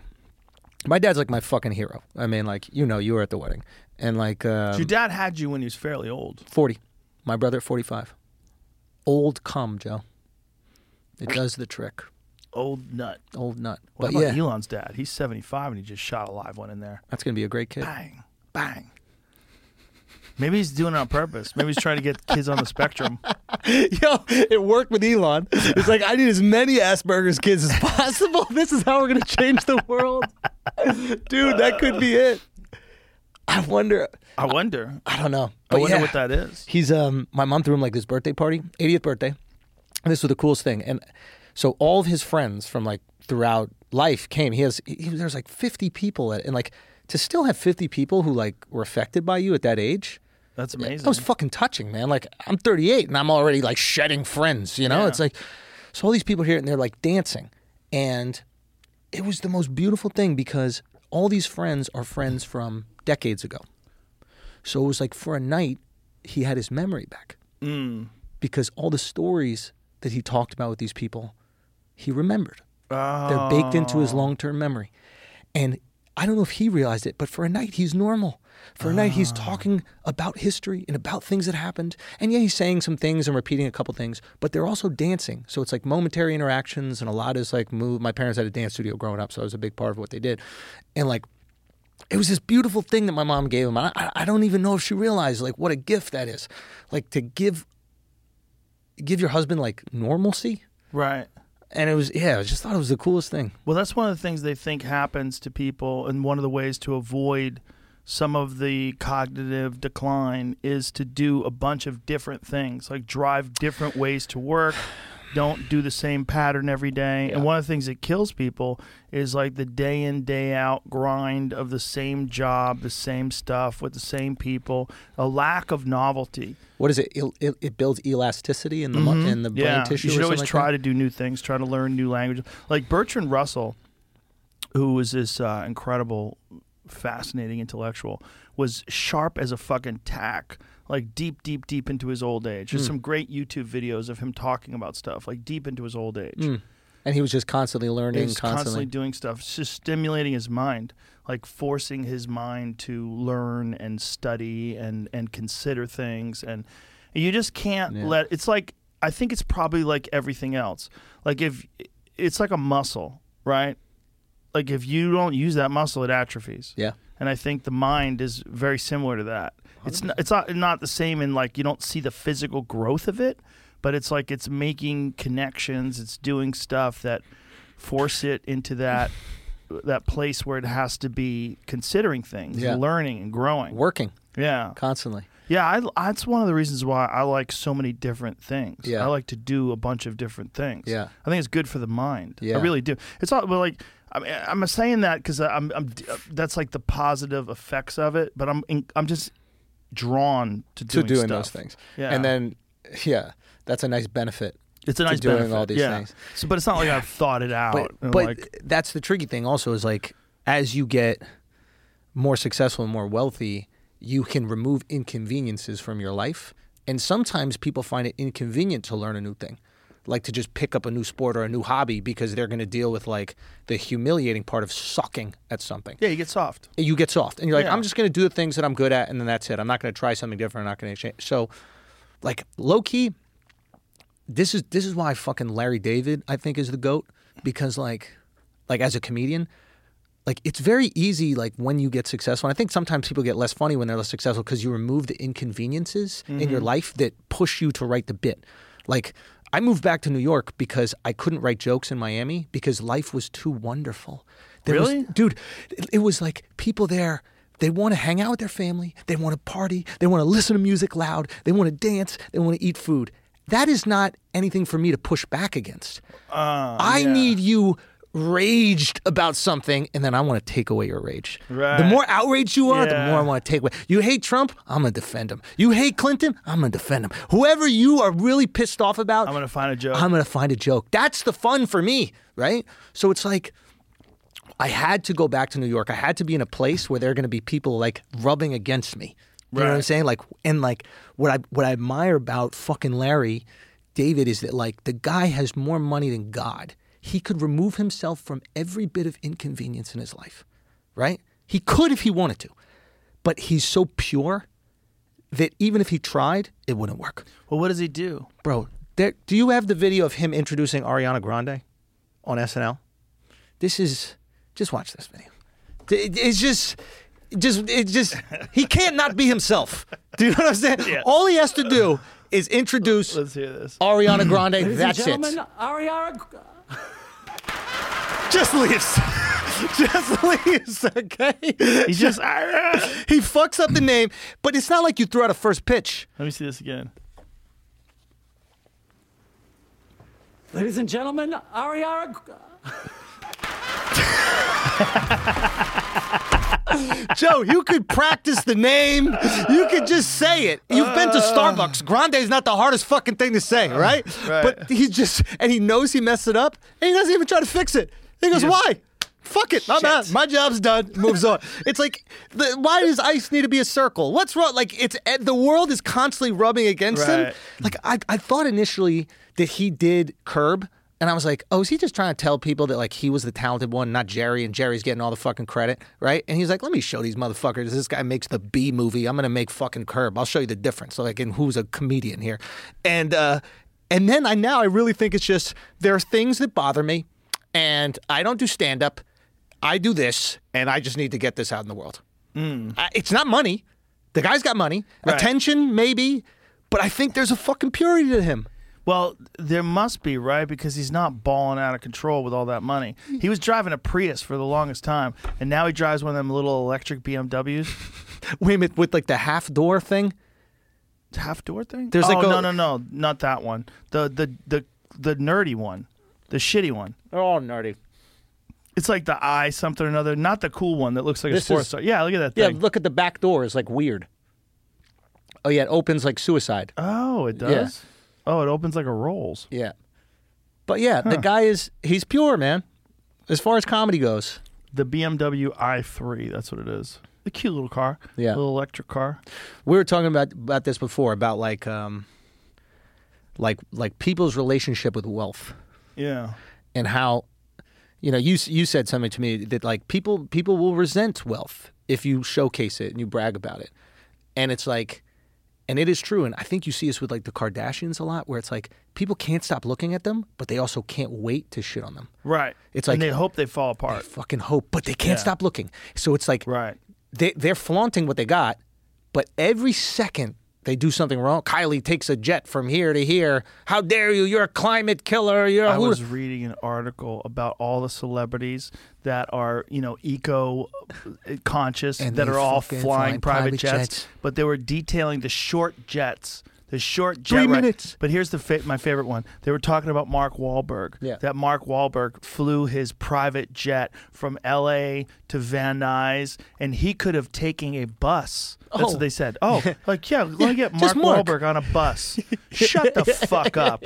Like, you just show, like, he could just be on a bus, and he could just wear sandals, and he could just give all his money to Africa. Like, shut the fuck up. And I think it's to your point. There's a fucking resentment of it, but you're so drawn to it. There's an attention thing. Yeah. You can't like look away from it. And then I thought of Jay Leno. And that's what I was telling you earlier. Yeah, we were talking about this earlier. And I think something happens where like Jay loves cars. He has his fucking garage full of cars. His cars everywhere. He's got 11 garages full of cars. 11 warehouses. I went to it. Wait, did you do the show? I was on the show. Yeah. Which car did you? My 65 Corvette. Yeah, see if you can find the video. Yeah, I have a 65 Corvette that's a resto mod. It's a fucking beautiful car. Have you ever seen it? No. That one? Wait a minute, was it in the studio in L.A.? Maybe. That's my car. Look at that fucking thing. Yeah, that's Come insane. on, son. And Jay Leno's the only person besides me that's ever driven that thing. I mean, since I bought it, rather. I've had it for like 5 or 6 years, I think. Probably a little more than that now.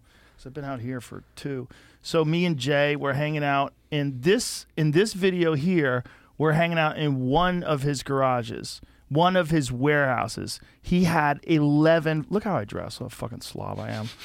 He's wearing jeans. Yeah, me too. But on top too. Yeah. Oh, that's right. He's wearing a jean shirt. He always that's what they call Canadian tuxedo. Yeah. But his passion for cars is 100% organic. And look at that fucking car. It's beautiful. That's America right there. Yeah, it's look beautiful. At that fucking thing. God. I was looking at that today in the garage. I just walked around my garage and stared at it. It's beautiful. I love it. It's America. But 1965, son. Here's what it is. You care about it. He cares about the car. Like, he knows the things about the car.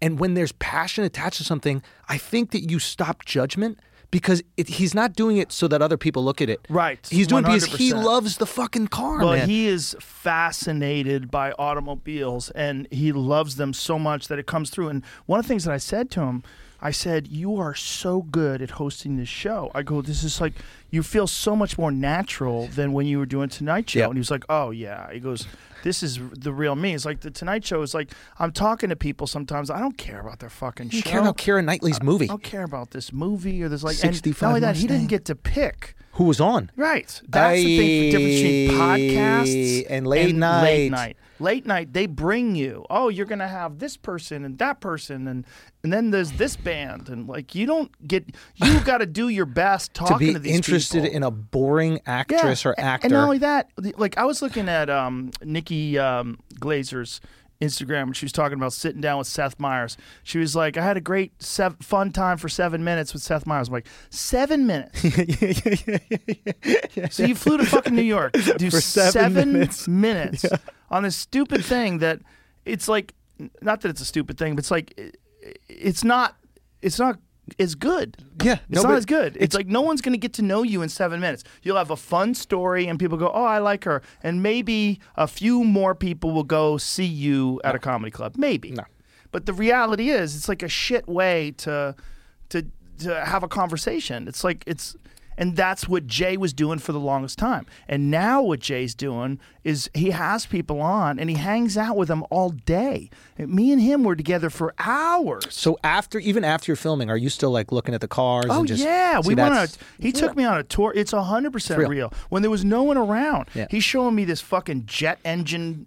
He's got the Rolls Royce that has got the a jet- yeah, engine. yeah. And he's got one that has a steam engine. Yeah. And he has one that's like a tractor, but it had metal wheels that it rolls around on metal wheels. And he actually had to put rubber over On the top of metal it, so yeah. he could take it on the street. Because he drives all of them on the street. Yeah. He's got these cars that are worth $1 million. Yeah. And he just drives them around, like Yeah. waving at people and shit. Yeah. He's real. And when you watch it, that translates. Yes, that's what translates. Authenticity. Yeah. And that's for the first time in his career, Jay Leno exudes authenticity. You're like, oh, you're a star.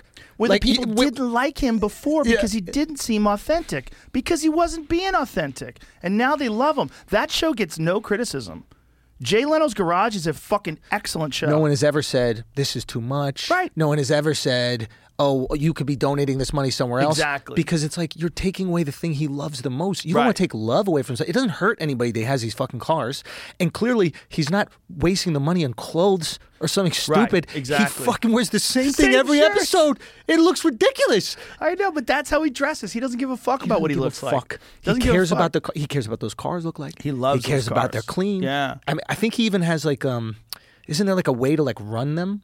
Because Oh, yeah. some of these are so old, you have to run them frequently, he has a full right? staff Yeah. that takes care of them. A full staff of mechanics. Like, there's a bunch of he's got fabricators. Yeah. You know what that means? Like people that make fenders and shit. He's got like big sheet metal machines. Oh, they're replacing parts. Yeah, they can make stuff because a lot of these things are so old. They don't even have the parts for Right. them anymore. So he has fabricators that'll Yeah. make him new fenders. So and isn't that shit. cool? Like you see somebody who, okay, I'll bring this to Italy a little bit. Like when I was in Italy on my honeymoon, I went to Amalfi and it was amazing, and we'll go. And then I went to the Isle of Capri, right, which was naturally beautiful. It's called Capri. Capri, sorry, Jesus Christ. So Capri's a sun. Capri's sun. It's like a drink. Yeah, the best drink.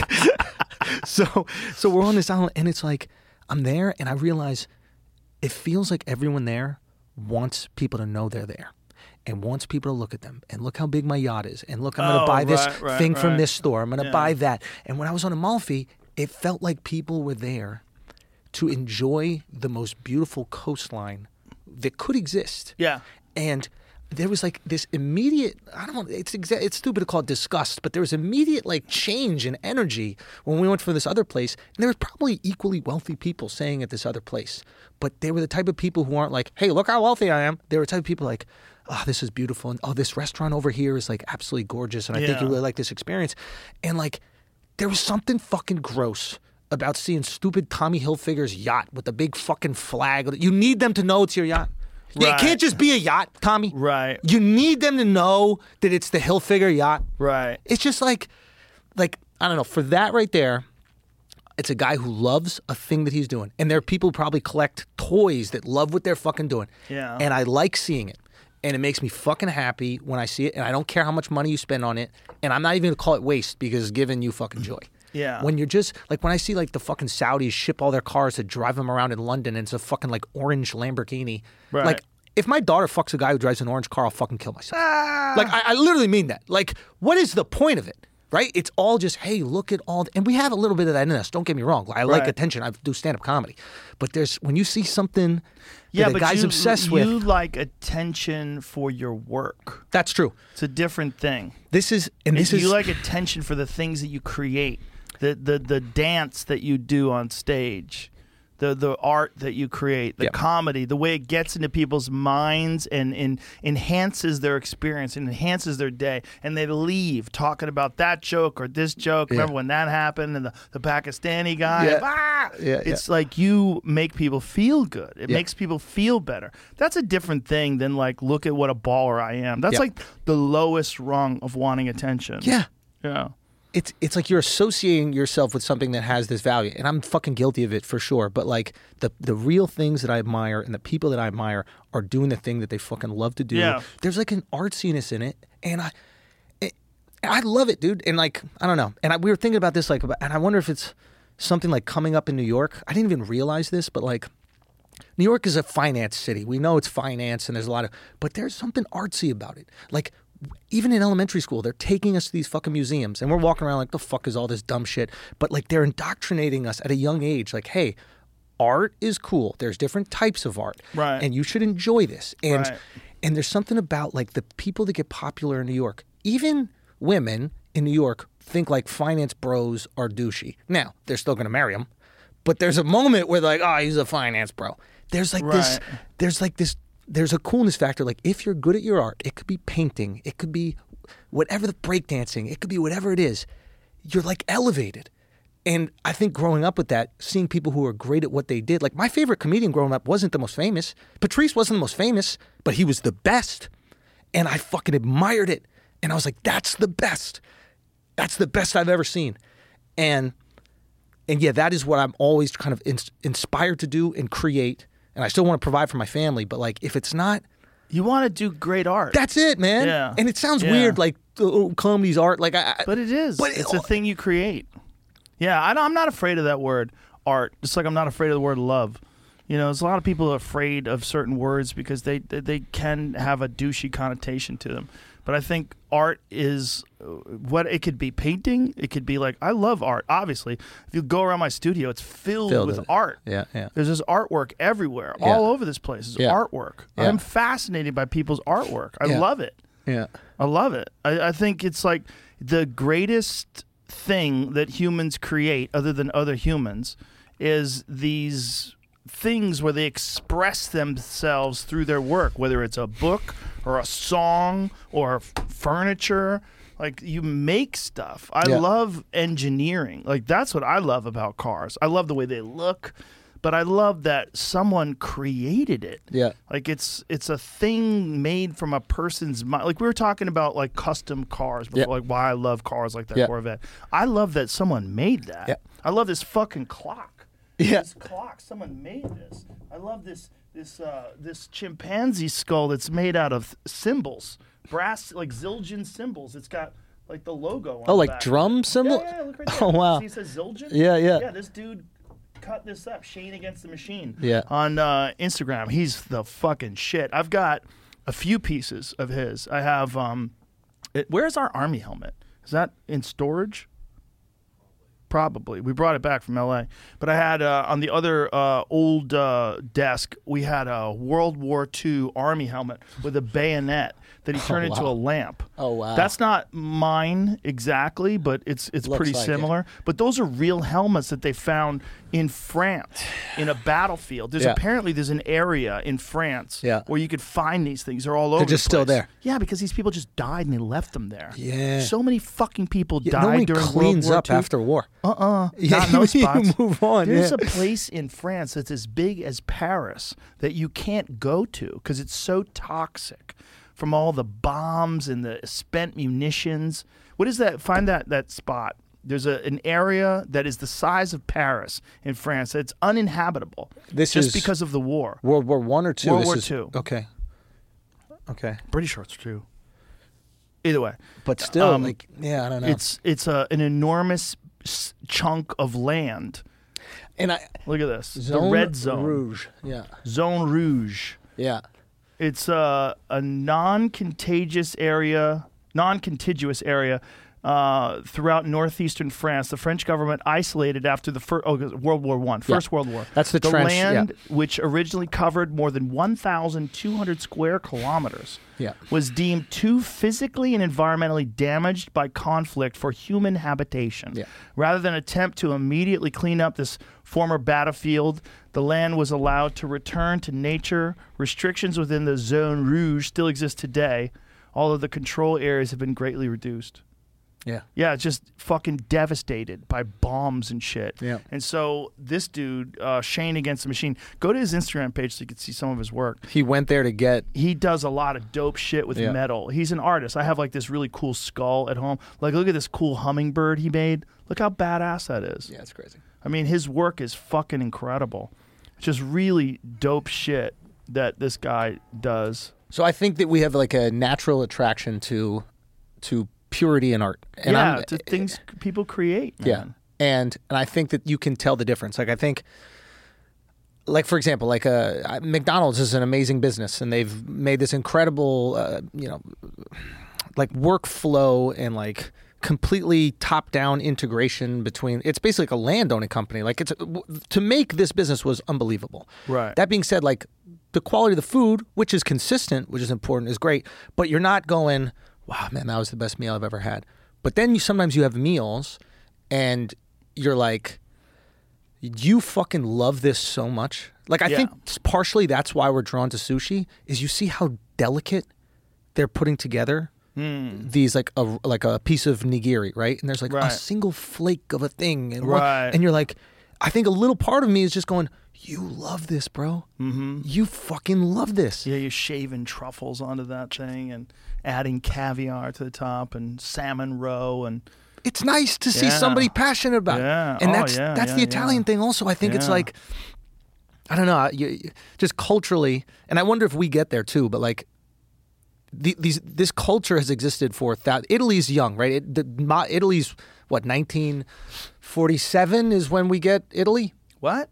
Italy, the country, is post World War II, right? It's the Italian Republic or whatever it is. What was it before then? 1847. It was a monarchy, I think. And then before 1847, so as a government. But when was it named Italy? I don't know. You can look that up. I feel it. I think 1847 it was like the Papal Estates or something like that. And I think for like 1,000 years it existed under that jurisdiction. And then 1947, I think we have modern, right? So Italy, as we know it, is younger than America. Right. But culturally, they're thousands of years old. Yeah. The food, the interaction, just the way of life. We stayed in Ravello. Ravello's fucking Ravello's amazing. It's amazing. There's I'm a big fan of Gore Vidal, and Gore Vidal used to live in Ravello. That's where he just did a lot of his writing. He lived in Ravello, had this house just overlooked off a cliff, overlooked the bay. Yeah. And did some of his great writing there. Did you read Gore Vidal's thing on Venice? He wrote a book about Venice. No, I didn't. Yeah. He's interesting. He's good. He was amazing. Yeah. But he, anyway, this church across from where we were staying is over 1,000 years old. It's the one in Ravello or the one in Amalfi? The one in Ravello. Okay. And then underneath the church is a church so old they don't even know who made it. They don't know how old it is. And there's a glass floor, and you could look down into this older church. So they built this new church that's a fucking 1,000 years old on top of an old church. So that's from my Instagram page. Oh, wow. Yeah. Look at that. Yeah. The church of Ravello is 1,000 years old and sits on top of the ruins of a far older church. It's a glass floor. You could look down at the old one. The people that work there say they have no idea how old the original ruins are. Yeah. It was dope as fuck, dude. But you could just walk around and look down. And see thousands of years of human history. You gotta, well, this is like how many fucking generations of humans? Yep. And there's these paintings on the wall. And there's one of them was a painting of what they thought was a whale. But like they didn't know what a whale looked like, so they had this like image of a whale. It's in that group of photos, I think, around the same time, Jamie. I took it's like in that same time. So this is 204 weeks ago. Yeah, I found it off Google. I couldn't get back to it that way. But there was a photo of a fucking whale. Yeah. And it's the weirdest looking thing. It looks like a fish with like a human face. It's so strange looking. Yeah. But it's like these people had this version of the world. There it is. Look at that. I mean, what the fuck is that? It's got feet. Yeah. Yeah. Wild, right? It's swallowing a human. Hey, I'm just hanging out here and the fucking whale's eating me. It's like Ari Shafir. It looks like Ari. It does look like Ari. Ari getting eaten by a whale. But yeah, I don't know. Like you can just walk by something that's 1,000 years old there, and it's just out in the open. Okay, so why is that so compelling? Because it's history. Yeah. I mean, it's a window into the humanity, right? Yeah, what happens to humanity over time. Yeah. Like one of my favorite things was the Colosseum, because you walk around there and you're like, how fucking wild were these people? Mm-hmm. They used to fill that place up with water and have boat fights. They would stab each other from boats, and everybody go, ho, ho, ho, more wine. Let me fuck kids. And they were fucking kids. Yeah, they were fucking everybody back then. Everybody, like there's that brothel in Pompeii that's like preserved. Have you seen this? I went to Pompeii. Okay, I don't remember the brothel though. So they, all the things that everyday life are preserved. Right. And I think Pompeii was kind of like, I think what do you say? It's like I think Giannis said it was like the Hamptons for like people in Rome. Oh, really? So it was like their getaway. Wow. And like they have pictures on the wall of the brothel. You can probably get it up of the sex acts that you can do. Oh, and it really? was gnarly shit, bro. Like fucked up shit, right? Let me see some pictures here. Also, big pasty broads. What do you got there, Jamie? Not a lot. I can't tell. Oh, look at that. What is that? That's a girl with a strap on banging a dude in the ass. What is that? Now what? She's got a tail or So something. she's got what is in her hand? A whip? Is that a whip? I have no clue what's Mustache? going on. Yeah. What is that? Yeah, it's people banging people. Is that people. 2 dudes? Like, what's going on? I think that's a girl on top. She's just thick. Yeah, look, he's got his cock out. She's about to get on board. Oh, he's eating box, dude. Yeah, he is. Wow. I wonder when they first ate pussy. I mean, look at that. A dude's banging a dude who's banging a girl. Interesting. They get wild back then. Dudes bang dude, and that's something you could order. Some people say these were the menus because not everybody could read. The menu. So you put the picture up, yeah, right? Yeah, give me that. I would like the double. Yeah, give me 1 on the butt and 2 on the top and suck my cock. Okay, so here's so what if is this the example of, and I don't want this to get too weird, but like technology has increased over time, obviously. Now we have phones and that kind of stuff. Yeah. But like what we indulge in our acceptance, we might get to the end of it and then we restart. So we don't have cell phones yet, but they might have got to the point where it's like, yo, dude, fuck another dude, the girl's eating a goat's pussy, and then whatever it is. And that's just on the menu. And then eventually, I think humans go, all right, buddy, this is getting too far, right? And I wonder if that was like Catholicism coming in.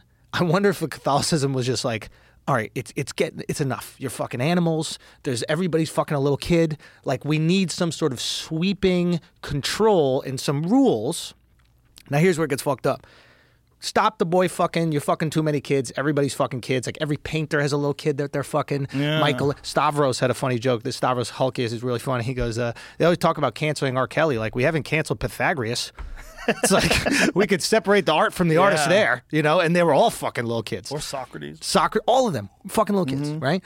So what if Catholicism comes in and actually regulates and is the stop fucking kids religion, and then fast forward 2,000 years, and they're just known for fucking kids. The kids. But the way they fuck the kids is a little bit more. We fuck them, but it's old school. Yeah. We don't talk about it. Yeah, it's not on the menu. We occasionally fuck kids. We just don't do it all day long like everybody else. You fucking animals. I know. And if we find out someone's fucking kids, we'll move them somewhere else. Yeah, we'll take them to some place where keep letting them fuck kids. Yeah. But what if that's what happens? Like, what if no matter how progressive you are, eventually over time you become the bigot, because that's just how society works. Like the hippies of the 60s. Probably right now are going, what do you mean people are chopping off their dicks? You know what I'm saying? But they were the hippies. Right. And I wonder if like that's what I really get excited by when I'm in like Rome and I'm seeing, you get to see like history in front of you. You're having dinner in front of the fucking Pantheon, you know, like, and it's just. Well, I think people are always looking to resolve conflicts, and they're looking to improve their life, and they're looking to improve society. And when you do that over the course of time, and then you take into account like surplus and luxury and time, and you don't have to worry about being eaten by wolves, and you have a lot more money than other people because you live in this castle and you're a king and you want everybody to eat your shit in front of you. Nobody's telling you what to do. Yeah. You start to indulge in whatever you want, and if nobody can check that indulgence, it starts to get weird. Like, I'm not one of these like, we got to get rid of porn. Like, fucking porn's great, do whatever you want. But like, how close are we to just dad fucks a daughter? And is that too much? Like, when does it become too much? I've seen porn where a mother and her daughter do porn together with a guy. I mean, like, that is just isn't that like sad? It's sad, but it's also sad. like this is what we do as humans. Like, we indulge, we want the dopamine hit, we go further, we go further, we go further. Right. And then I think eventually, societally, there's this sweeping correction. I imagine maybe it happened in Egypt. I imagine probably happened in Italy. Like, I think these things end up happening, and I just wonder how far you go, how long that takes before that, club comes down. One of the things that happens is you get to a point where, and I think this is where society is headed, we get to a point where we recognize that our animal instincts, our human reward systems, our need for ego, our need for control, our need for lust and revenge and all those things, they get in the way of ultimate progress. Our ultimate progress is achieving enlightenment, right? Evolving and transcending this physical monkey body and becoming a part of like this cosmic awareness. So how do we do that? Well, we do that by abandoning our genitals. We're going to have to get past our desire to breed using sexual intercourse, and people will eventually breed just by some sort of genetic manipulation. Oh, you think we'll stop fucking? Yes. Yes, Really? I think that's what the aliens are. When you see aliens, they're almost there. You never see an alien with a giant dick. Like, what's up? I've never Come seen down here an to alien. fuck everybody. But alien, like the archetypal alien that Dude, you see. what if Lazar said that? There's They all have giant hogs. There's an extra piece in the 3 spaceship. hogs. It's crazy. Yeah. It's They have just- 3 hogs. They all have 3 hogs. Yeah, they fuck three different people at once. I think that's when you see the aliens, they have no muscles. They have no genitals. They have these like spindly arms and these giant heads. I think that's where we're going. Even if aliens aren't real, I think what it represents to us is like, this is like if you take where we are now and you extrapolate, you go further into the future, you say, well, where is this going to go? Well, that's where it's going to go. If you go back to like Neanderthal, right? They were this hulkish, covered in hair, super muscular, dense, thick bones. And then you go to the modern man. Modern man, like the average person that works in an office, they're fucking, a little pot belly, little tiny arms. Michael Cera. Yeah. Back hurts all the time. This is like where the human body is going, and then it eventually will transcend that to become some sort of hybrid of machine and biology. So you subscribe to we're going to be like transhumanoid, I think is the term. Yes, transhumanist. And some people say we already are with our phone. Yeah, like, we already are. We're already some sort of a cyborg. We definitely are. And this becoming attached to carrying a device around will open the door to it becoming a part of your body. What is the argument against that? Like, what do people say that push back against that? Outside of the religious argument. I think if you go back in time to ancient man, they would say, I prefer to like hang out in trees and throw shit at each other. I don't want a car. What are you, an asshole? You could die in a car accident. It's like change is inevitable and progress is inevitable, and innovation seems to be an inherent part of what it means to be a human being. It's like how you and I are interested in art. Well, art is creation. Innovation is also creation. Innovation is art. Like this phone is art. Yeah, I mean, 100%. It might have been made by slaves, and it was, for sure. But it's this good. thing is the designers. It's horrible, like who had to put it together in a fucking awful factory in China. But the design of this is so pleasing to the eyes. It's gorgeous. So it's a piece of art. I mean, it's mass produced and everything, and it's just But this is a piece of art. This iPhone is a piece of fucking art. It's gorgeous. If you saw this 20 years ago, you'd be like, what the fuck Blow is your that? fucking mind. And then if you could watch videos on it, you'd be like, if you just saw, I mean, we don't think of ourselves as being much different than people who live, like, you know, today it's 2022. If you could go back to just 2002, there was nothing like that. I had a phone in 2002. 2002 was when Fear Factor was around. Yeah. I had a little tiny flip phone. Yeah, the Razor. Yeah, I had one of those. Yeah. You know that photo that I have of that prostitute that has her tit out? No. You know that photo that was in the bathroom of the old studio? No, bring that up. I was at Fear Factor. It was downtown L.A., and I was in downtown L.A., and we were filming, and this lady walks by, and I'm standing out there with my phone. I don't know if I was making a phone call or what, but she had a meatball sandwich in her hand, and she pulls out her tit. She goes, "You want some of this?" Like this, and I just hold my camera up, and I took a photo. And it's such a perfect photo. That's the photo. I love it. Dude, that looks like Leslie Jones? we posed. but it looks like we worked this out, right? Yeah. No, that lady just walked by. Look, Yeah. that's a production truck behind her, a tractor trailer. Oh, wow. And I just took a photo of her with a flip phone, and Yeah. I mean, this had to be 2003 or something like that. Fire. And I've had that photo forever, and then we got it like blown up, and now it's on the wall. But that was like a phone from 2003. Like that was as good as it could get. And I was blown away. Look at this. That was like a 1 megapixel camera. Look at this. Are we living in the greatest transformation Ever. in history? Ever. More so than printing press, more so than Yes. telephone? By far. Okay. More so than anything. More so than flight. Yes. Like- more so than anything. And the people that lived before printing press and then during, Yes. like I even think that kids right now who are like 19 don't understand what we've experienced. Right. Because we grew up without the internet. No internet. Right. Saw internet transform. Right. Just telephone at home. Right. Like if you didn't have call waiting, it's just a busy. Like kids don't even know what a busy signal is. Right. Isn't that interesting? That's wild. Like you sent me to voicemail. Fuck. You're lucky. Yeah. What do you mean? What a joy. You could Text tell me, me what you bitch. wanted. Yeah. Yeah. Like, and you know how like when you hear about this throughout history, like the big changes happen, there's like great rejection of these changes. And Yeah. I think we've handled it pretty fucking well. Like we've embraced this Well, change. because these changes Benefit provide us, maybe? you so much excitement and so much of a dopamine rush. Yeah.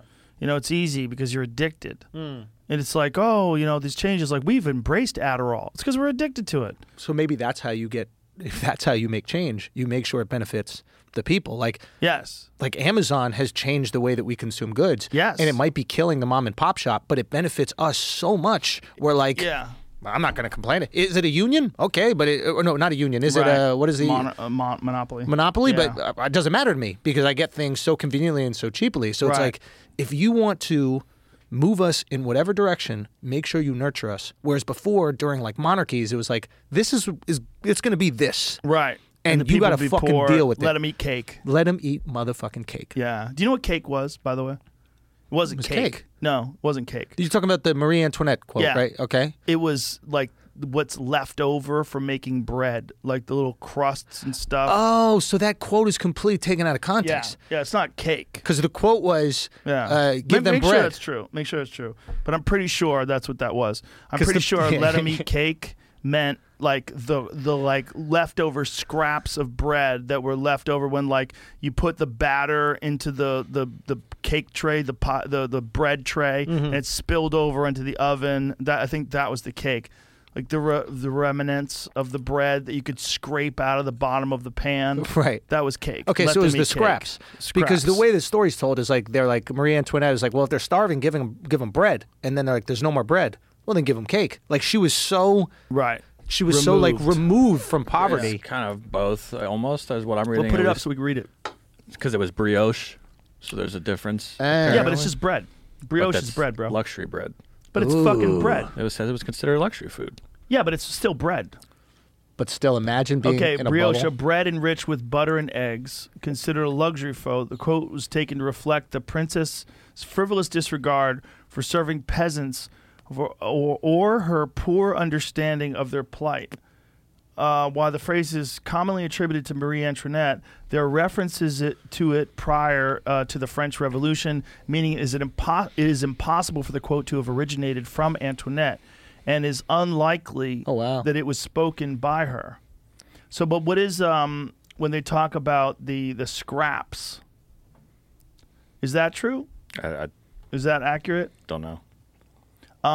Google let them eat cake referred to scraps left over from the making of bread. Because I think that's. How do we get another ice cube in here? Do we got any? We just make a phone call. Oh, okay. We know a guy, Jamie. We know a guy. Get some ice cubes. You want a little top off? Sure. Thank you, sir. Old Japanese whiskey. Oh Jesus! Someone's trying to get me hammered. Hey, bro, we're gonna have some fun. We talking history now. Yeah, we always have fun. You know the. Yeah, I don't know. Another article about another the one. meaning of the it. real story behind Let Them Eat Cake. This is the same thing as the brioche stuff. But does cake doesn't refer? See if you can find that, because I did read an article that said it was even grosser than Let Them Eat Cake. It was more disrespectful. Cake tastes good. Yeah. That she was referring to, but apparently, if they're saying "Let Them Eat Cake" wasn't even her phrase, that it was an older phrase. Versailles was a letdown. Was it? That's where she said that, and that's I think where they like stormed her and her husband. But like, you didn't think it was cool? No, it was like kitschy and like I don't know. It was just unimpressive. I didn't like. Yeah. What was the most impressive thing in Europe? Rome was the most magnificent city. I think, and I haven't been to Greece because I think everything from like that, what is that period of time like called antiquity? Mm-hmm. I think from that period is probably the most impressive. But being in Rome, like in America, when we have like ancient sites, we kind of like block them off a little bit, right? And right. Like, it's not only like pay a fee to get in; it's more like we have to protect it. This could go wrong. Rome is like you walk around on it. You're literally sitting in front of the Colosseum. You can touch it if you want. Like there's nothing stopping you from like being immersed in this ancient world. And to me, that was the most profound feeling I've ever had in a city. Yeah. Like Paris to me is the most overrated city. And I went there thinking it was going to be awesome. The food is insane. They get dessert because they use butter, and the Italians don't get dessert because it's just olive oil. They just don't understand butter. Tiramisu kind of sucks, bro. I'll be honest with you. It's my favorite. It's kind of. I mean, you go get like real French dessert, man. Like it's like what? Any of the patisserie stuff, like any of the kind of like baked goods, they're incorporating like the cream and just. Makes me hungry. Yeah, it's amazing. But the Italians.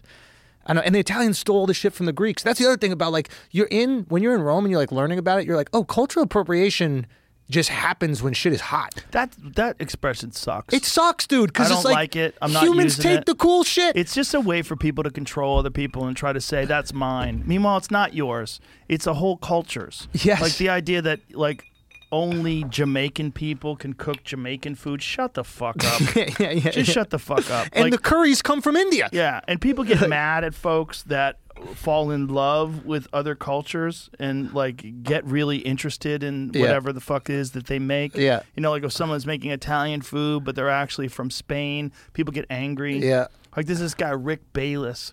He's actually Skip Bayless' brother. He's like a renowned chef, famous Mexican chef. Yeah. But he's a white guy. Yeah. And people hate on him. Yeah. Because he's got this incredible Mexican restaurant in Chicago. But this guy is in love with Mexican cuisine. Yeah. And I've been following his videos for years. I mean, he's like a genuine connoisseur of Mexican culture and Mexican food. Yeah. And they hate on him. Yeah. All the fucking woke dorks. Yeah. They get mad. Because they don't know. They probably don't know how. Yeah. That's my favorite. Did you see that video from Portland where this fucking fat dude is yelling at this woke lady? Call you fucking colonizer. To go back where you came from. He's like, I'm Native American. Yeah. Where do you want me to go? What does this mean? But it's just like stop talking. I think there are a few terms you could use nowadays to like just stop somebody from talking or stop somebody from maybe profiting on something. But no, they just want to stop the argument and win. It. I don't want to debate you. They wanted the nuclear option. Yes. They drop a colonizer on you. Boom, You're a colonizer. Nazi. Yeah. Oh, I didn't mean to colonize. Yeah. Shut the fuck up. She's But not a that's colonizer. She was born in 1995. Fuck are you saying? The fuck are you saying? No one was colonizing in 95, you fucking asshole. That's the thing, man. And by the way, you're sloppy. Yeah, you're sloppy in the way you talk. You're sloppy in your arguments. You're yelling at her to try to intimidate her. Yeah. You're just gross. Yeah. It was just wokeness in the grossest In a form vacuum. possible. Yeah. Untouched screaming wokeness. at Yeah. some lady while you did some douchey shit in traffic, and you want to like divert from the fact that you're an asshole by calling her a colonizer. That's really what it is. You divert from like your own actions. You could just call somebody something, make them radioactive, then you don't have to discuss anything with them, and then you could just be an asshole. Yeah, well, that guy's a sloppy dude. He's probably sloppy at everything he does. Yeah. Just lazy and sloppy. And that's why he's like yelling at her, calling her a colonizer. It's just a sloppy way to think. It's so embarrassing. I bet that guy sucks at everything he does. I bet he sucks at eating pussy. I bet he can't play baseball. I bet he sucks at chess. I bet he just sucks. There's no way that guy's really good at anything. Ladies and gentlemen, this is why we still do comedy. This is your Larry David moment. Is that you still are affected by the world? Oh yeah, and we need to talk about it. Oh yeah, and we are irked and we're pushed. Well, it's interesting because we have foes now. You know, and wokeness is a foe of comedy. Yeah. It's diametrically opposed to comedy, and it's absolutely killed comedy movies. Yeah. Comedy movies are fucking dead and buried, unfortunately. Yeah. It's hard to make a good comedy movie today, kids. It's fucking hard. You might be able to make one and then put it out yourself. Yeah. And then make some money on it. Yeah, you could do that. I think like Shane Gillis style. Yo, Shane's sketch series was absolutely phenomenal. I want to show you this one that hasn't been released yet. This is from season 2? No. This new one that hasn't been released yet. I think season 2 he's going to put out. Gillian Keeves is the series. Yes. So I think that it's going to come out soon. I don't know about seasons. There's no season. They don't have a network. It's nonsense. They're trapped in the old paradigm. But the point is, it's like he's got one that he sent me. There's like a new edit of this Trump one. Can we watch it? He's got no. We Should can't. I text him and ask him if we can watch it? No, we can't. It's not done yet. He's still editing it. When it comes out, we'll show it. Yeah. It's so goddamn funny. He's great, man. It's so funny. He's so really funny. great. It's about Trump. It's about Trump and Hitler. That's all I'm gonna say. It's so funny, man. Like, I was watching it and I was like, crying, laughing, like, oh my God, Jesus fucking Christ. Dude, he's got. But you could never, my point is, like, what he's doing, you could never do if you had to run it by someone who was like a production company for a movie in 2022. But they would never let you. But this is the good thing about the internet right now, and this is like why you got to take advantage of it, is that because there's a void, there isn't a void in interest. Right. Human beings still want it. Like, they still love hilarious shit that they know, they know it's just fun. I put out a comedy special on a fucking website. Nobody knows what the fuck it is. People are like mirroring it from their laptops. Hundreds of thousands of people are watching it. That shouldn't happen if the streamers are doing their job. If you're doing your job and putting out great content that's easy for people to access, I shouldn't be able to sell a single fucking one. Well, I don't know if that's true. I don't think that's true. I don't think that's true. Here's why I don't think that's true. Because you've already established that you're very funny, and that's the only way they can get your comedy. On YouTube, on Instagram. Yeah, but it doesn't matter. It's like the fact that the streamers didn't. It's not that they didn't do their job. They have a fucking billion hours of content, and they can't get people to watch it. And they can. They can't, Joe. Lots of people watch Ricky Gervais' special. Lots of people watch Chappelle's special. Is a grandfathered in bona fide superstar. What about the new people? Christina Pazitsky's special killed it. Christina murdered it. She did. Murdered it. But Christina also has her own platform where she can generate interest. What I'm trying to say is, like, but you do too. I've done Netflix and I've done YouTube. Anybody who's done Netflix and YouTube knows the difference in terms of what they give you. And you can talk to any comic who's been on this show, or you can talk to them off the show and ask them. What do you mean in terms of what they give you? What do you mean your career, how you access to people. We know hilarious comics who have stuff on YouTube, not YouTube, on Netflix that nobody's seen. Nobody's seen. Literally, they can't get people to see it. So it's like, that is a problem. That is a big problem. And the algorithm there is just not as good as the YouTube algorithm. No, YouTube algorithm is the best. Nothing beats it. Nothing beats it. Nothing beats it. Nothing. So it's like, they know what you want. They have so much fucking data. YouTube is Google. Yeah. The two biggest search engines in the world are the same.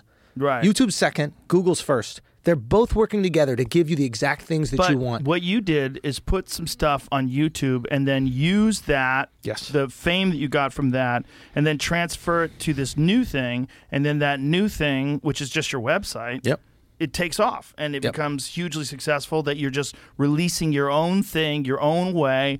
And with help from my friends like you, obviously, and other people that want to push this and want to make this happen. Like, that's huge. That's an amazing thing about today, is that we're all in this together. We're publicists. We're all publicists, bro. It's like... And we have an organic network. And we, like, when Shane puts something out, I go, Shane, give me the clip. Yeah. People need to see this. Yes. And we do that for one another because we're like little art bitches. That's what we are. We love fucking good art, and we want to put it out there, and we want to showcase it. We want to give people platforms, and that's, I don't know, that's an exciting thing. And you don't probably give yourself enough credit, but like, I think your benevolence has made other people go, this is what you have to do. And I say that every single time I talk to you, but it's important that you know these things, that comedy and entertainment in general was a very selfish endeavor. People are fighting for scraps. They were fighting for cake, right? It's like, oh, I need this role. How can I beat out this person? And you started something that made people go, oh shit, wait, you can be more successful if like you help out the other guy that's successful.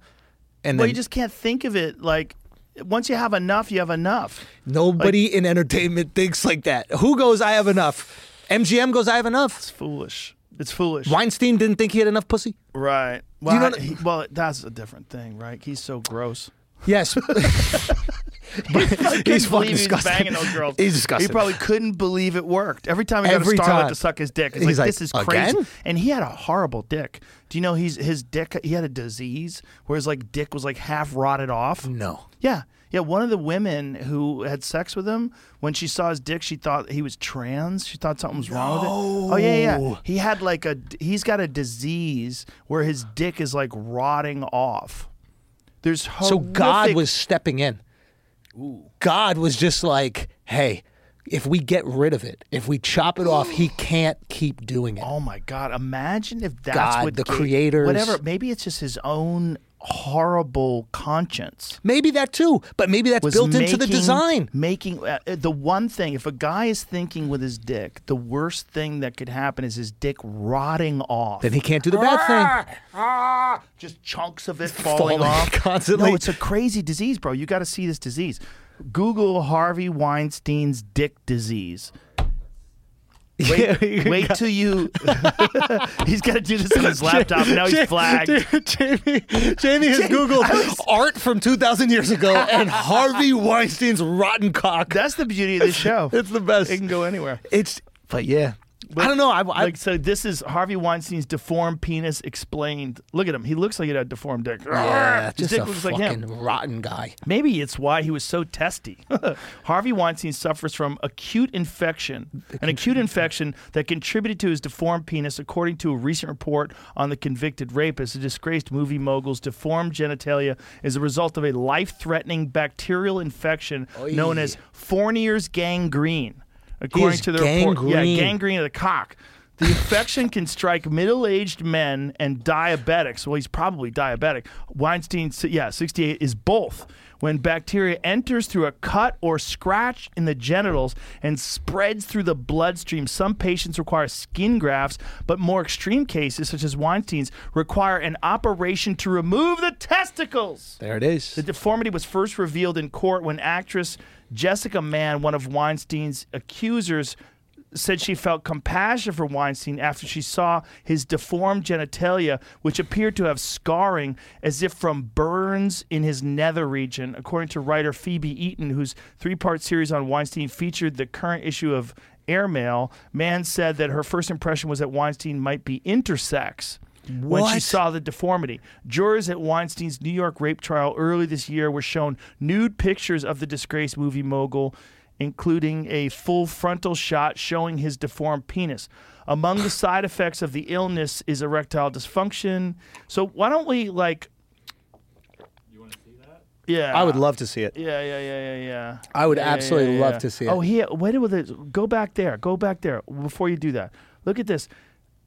His assistants were often dispatched to secure Caverject, a drug that is directly injected into the penis before intercourse that can cause an erection.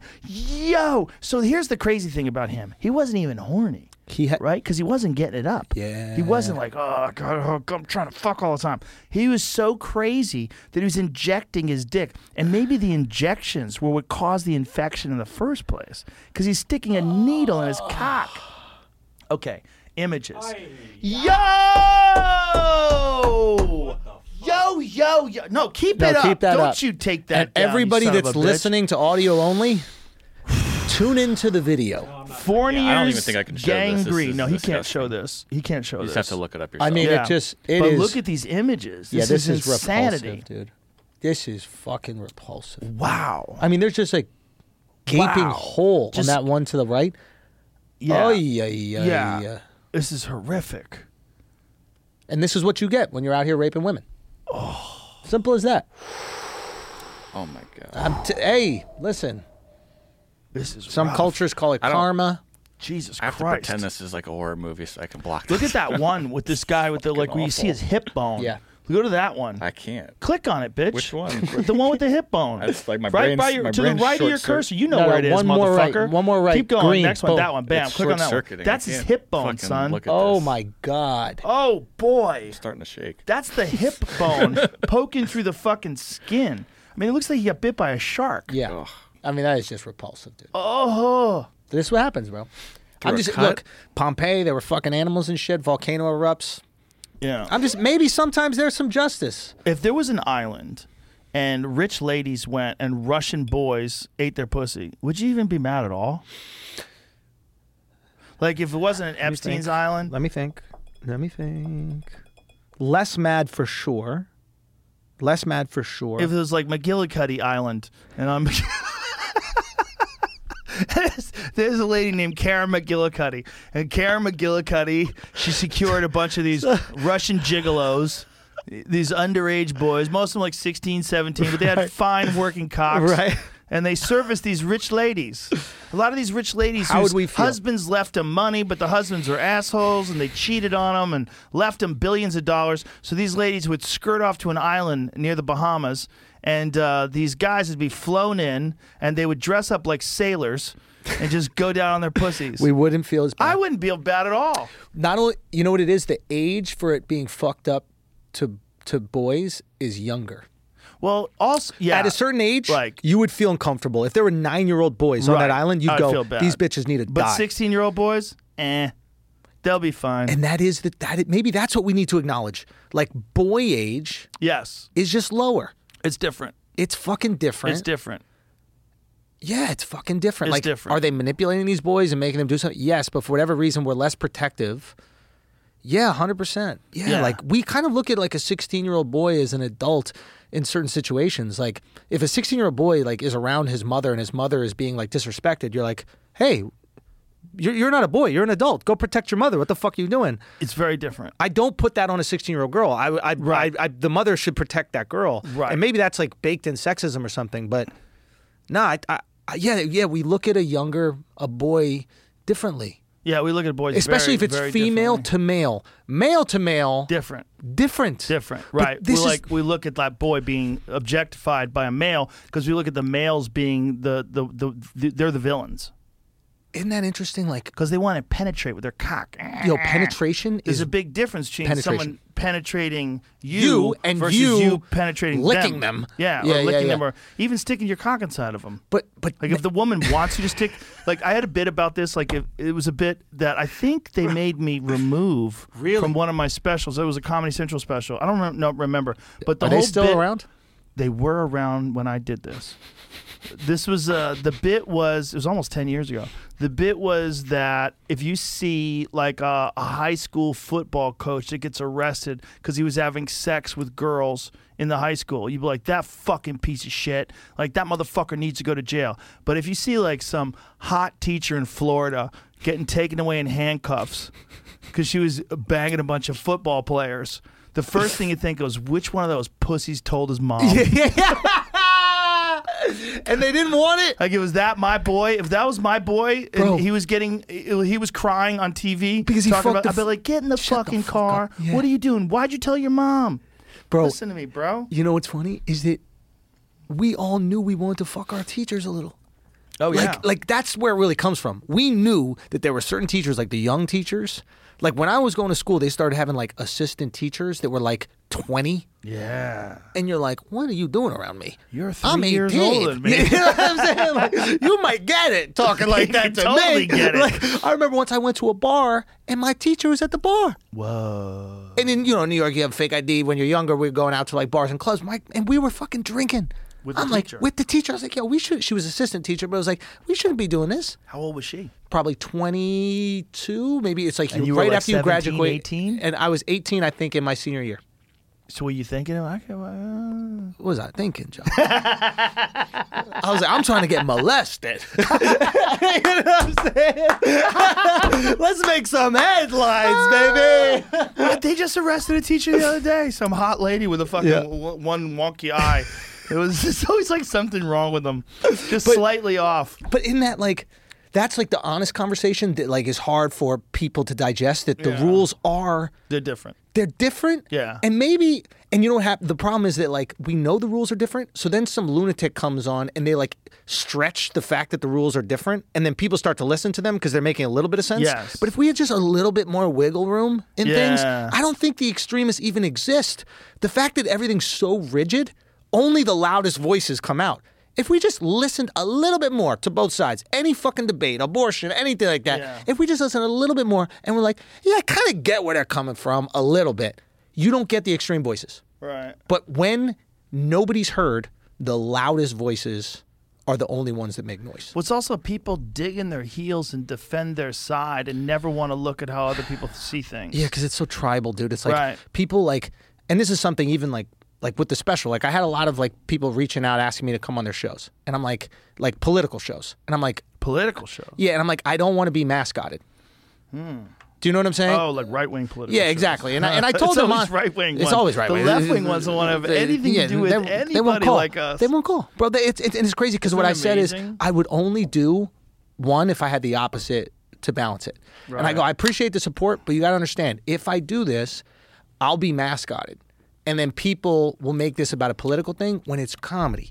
Right. I'm loyal to the jokes. My side is comedy. Right. Your side is comedy. When we're doing stand-up, it's not like we're going to change the world. Yeah. It's what's the funniest thing to say. Sometimes it is that teacher fucking, the student is funny. Yeah. That's the funny thing. Yeah. The 16-year-old boy getting some pussy from his teacher? Funny. That's funny. That's funny. Objectively funny. Why'd you tell your mom? High school football coach fucking a 15-year-old girl. Not funny. Not funny. Make you angry. Not makes you pissed off. Yeah.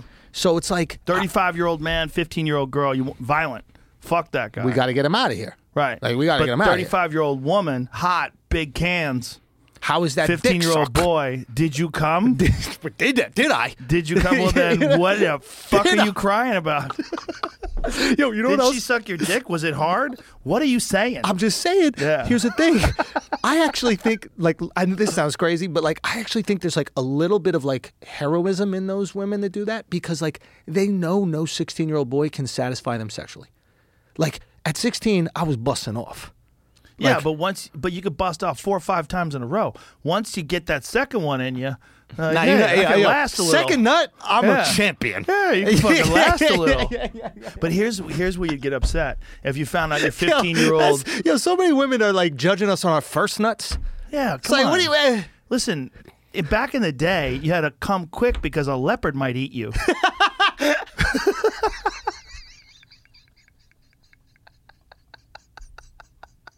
Why did I learn this excuse at 38? Babe, there's leopards around. Built in. That's true. It's built into the human. You had to come quick. You didn't have no time to be romancing. Bro, it's not our fault that... No, nature built us this way. And it didn't build women needing to come to get pregnant. Right. If it built women needing to come to get pregnant, they'd come quick too. Yeah. Do you know they taught me that in high school? Wait, what? That women have orgasms when men ejaculate inside of them? So now you're just in the busting 1980s. In chicks. That's crazy. That's how dumb sex education was in the 1980s. Nah, that's crazy. They taught us that. I remember that. I know I'm not remembering this wrong because I remember being in high school and I think I was like 14 or 15 years old going, I don't think that's right. No, dude. My limited understanding of orgasms have never been around one. I'd never made a girl come. I'd never had sex. But I kind of understood sex, and I'd seen porn, and I'd seen like magazines and stuff, and I'm like, I don't think that's it. I don't think that's right. And I remember a buddy of mine was telling me, yeah, a girl can't even come unless you come inside of her. I was like, man, that just seems sus. This seems very suspect. Like, this is like... That's how you have teenage pregnancy. But it's just... Right? Like, if you learn that in school, you're going to nut in these girls. Yeah. Oh, yeah. Like, that's the worst thing you could tell a teenager who's feeling insecure and wants to satisfy a girl, and now he's going to take the ultimate sacrifice. Yeah. And the first time, like, a girl came with me, it was like me going down on my girlfriend when she was like 16 and I was 16. And I was like, well, obviously, I didn't come inside of her. This is bullshit. Yeah. But I'm like, you sure you came? Like, because you thought she was lying because you thought... Do you remember those days where you weren't like? Did I you? remember the first time a girl made me orgasm from a blowjob. I nutted so hard my ears rang. I've never had that since. I was like, my it's like ears the first were hit like of heroin. Like, I've been chasing that monkey ever since. I'll never forget this. Dude, when I was younger, I'm really young. I learned what jerking off was, but I didn't come yet. I'm no bullshit. I would jerk my dick in the shower, stop, I would pee, and then I would put my finger in front of the pee, and then I'd taste my finger to see. I was like, well, is this cum? I swear to God on my life, I was tasting pee off my finger because I didn't know what an orgasm was. I didn't know the feeling. You don't know the feeling yet, so there's no way to understand it. And then I remember the first time I actually did cum, and I was like, I don't even need to taste that.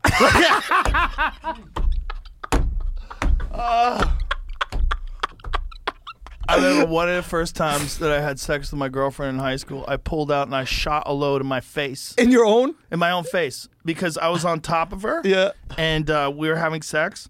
And I pulled out. And when I pulled out, it just went... It just shot right in my mug. Because back then, you would shoot... Because I didn't really jerk off back then. Yep. You had it packed in. I was shooting like a broken fire hydrant. Just... Yup. Puerto Ricans playing stickball outside. It was just going. Yeah. I hit my face once. Yeah. I hit my face this side. A girl was on top, hopped off, boom, smacked this side of my face. Right in the face. Yeah. Right in the nose, the mouth. It was just like, and you know whoa. what? You know what, ladies? It's not that bad. It's not that bad. What's all the hullabaloo about? It's also because it was my own. I still don't want my own. If it was another guy's, but I don't that want would be a real problem. Oh, that's true. I don't want other guys. But theirs, I mean, we're so like intimate with them. Like when we're going down on them, there's no, like the fluids are there. Have you seen that video? There's a girl, she's on a podcast, and she's talking to this guy about, she's a porn star. She's talking to this guy about how her boyfriend was asleep, and so she wanted to fuck her ex, so she ran down to the gas station. Cap. Have you seen it? Cap. I don't believe it's real. Really? It's in like Toronto, right? Like the girl's, I saw, I think, Six Buzz, which is a Toronto Instagram account. It's like TMZ for Toronto. It's I great. don't know if it's in Toronto or America, but she was saying her ex-boyfriend came inside of her, and then she came home, and then her current boyfriend ate her pussy and was talking about how good her pussy tasted. He was eating her ex-boyfriend's cum. Cloud chase. Cloud chase.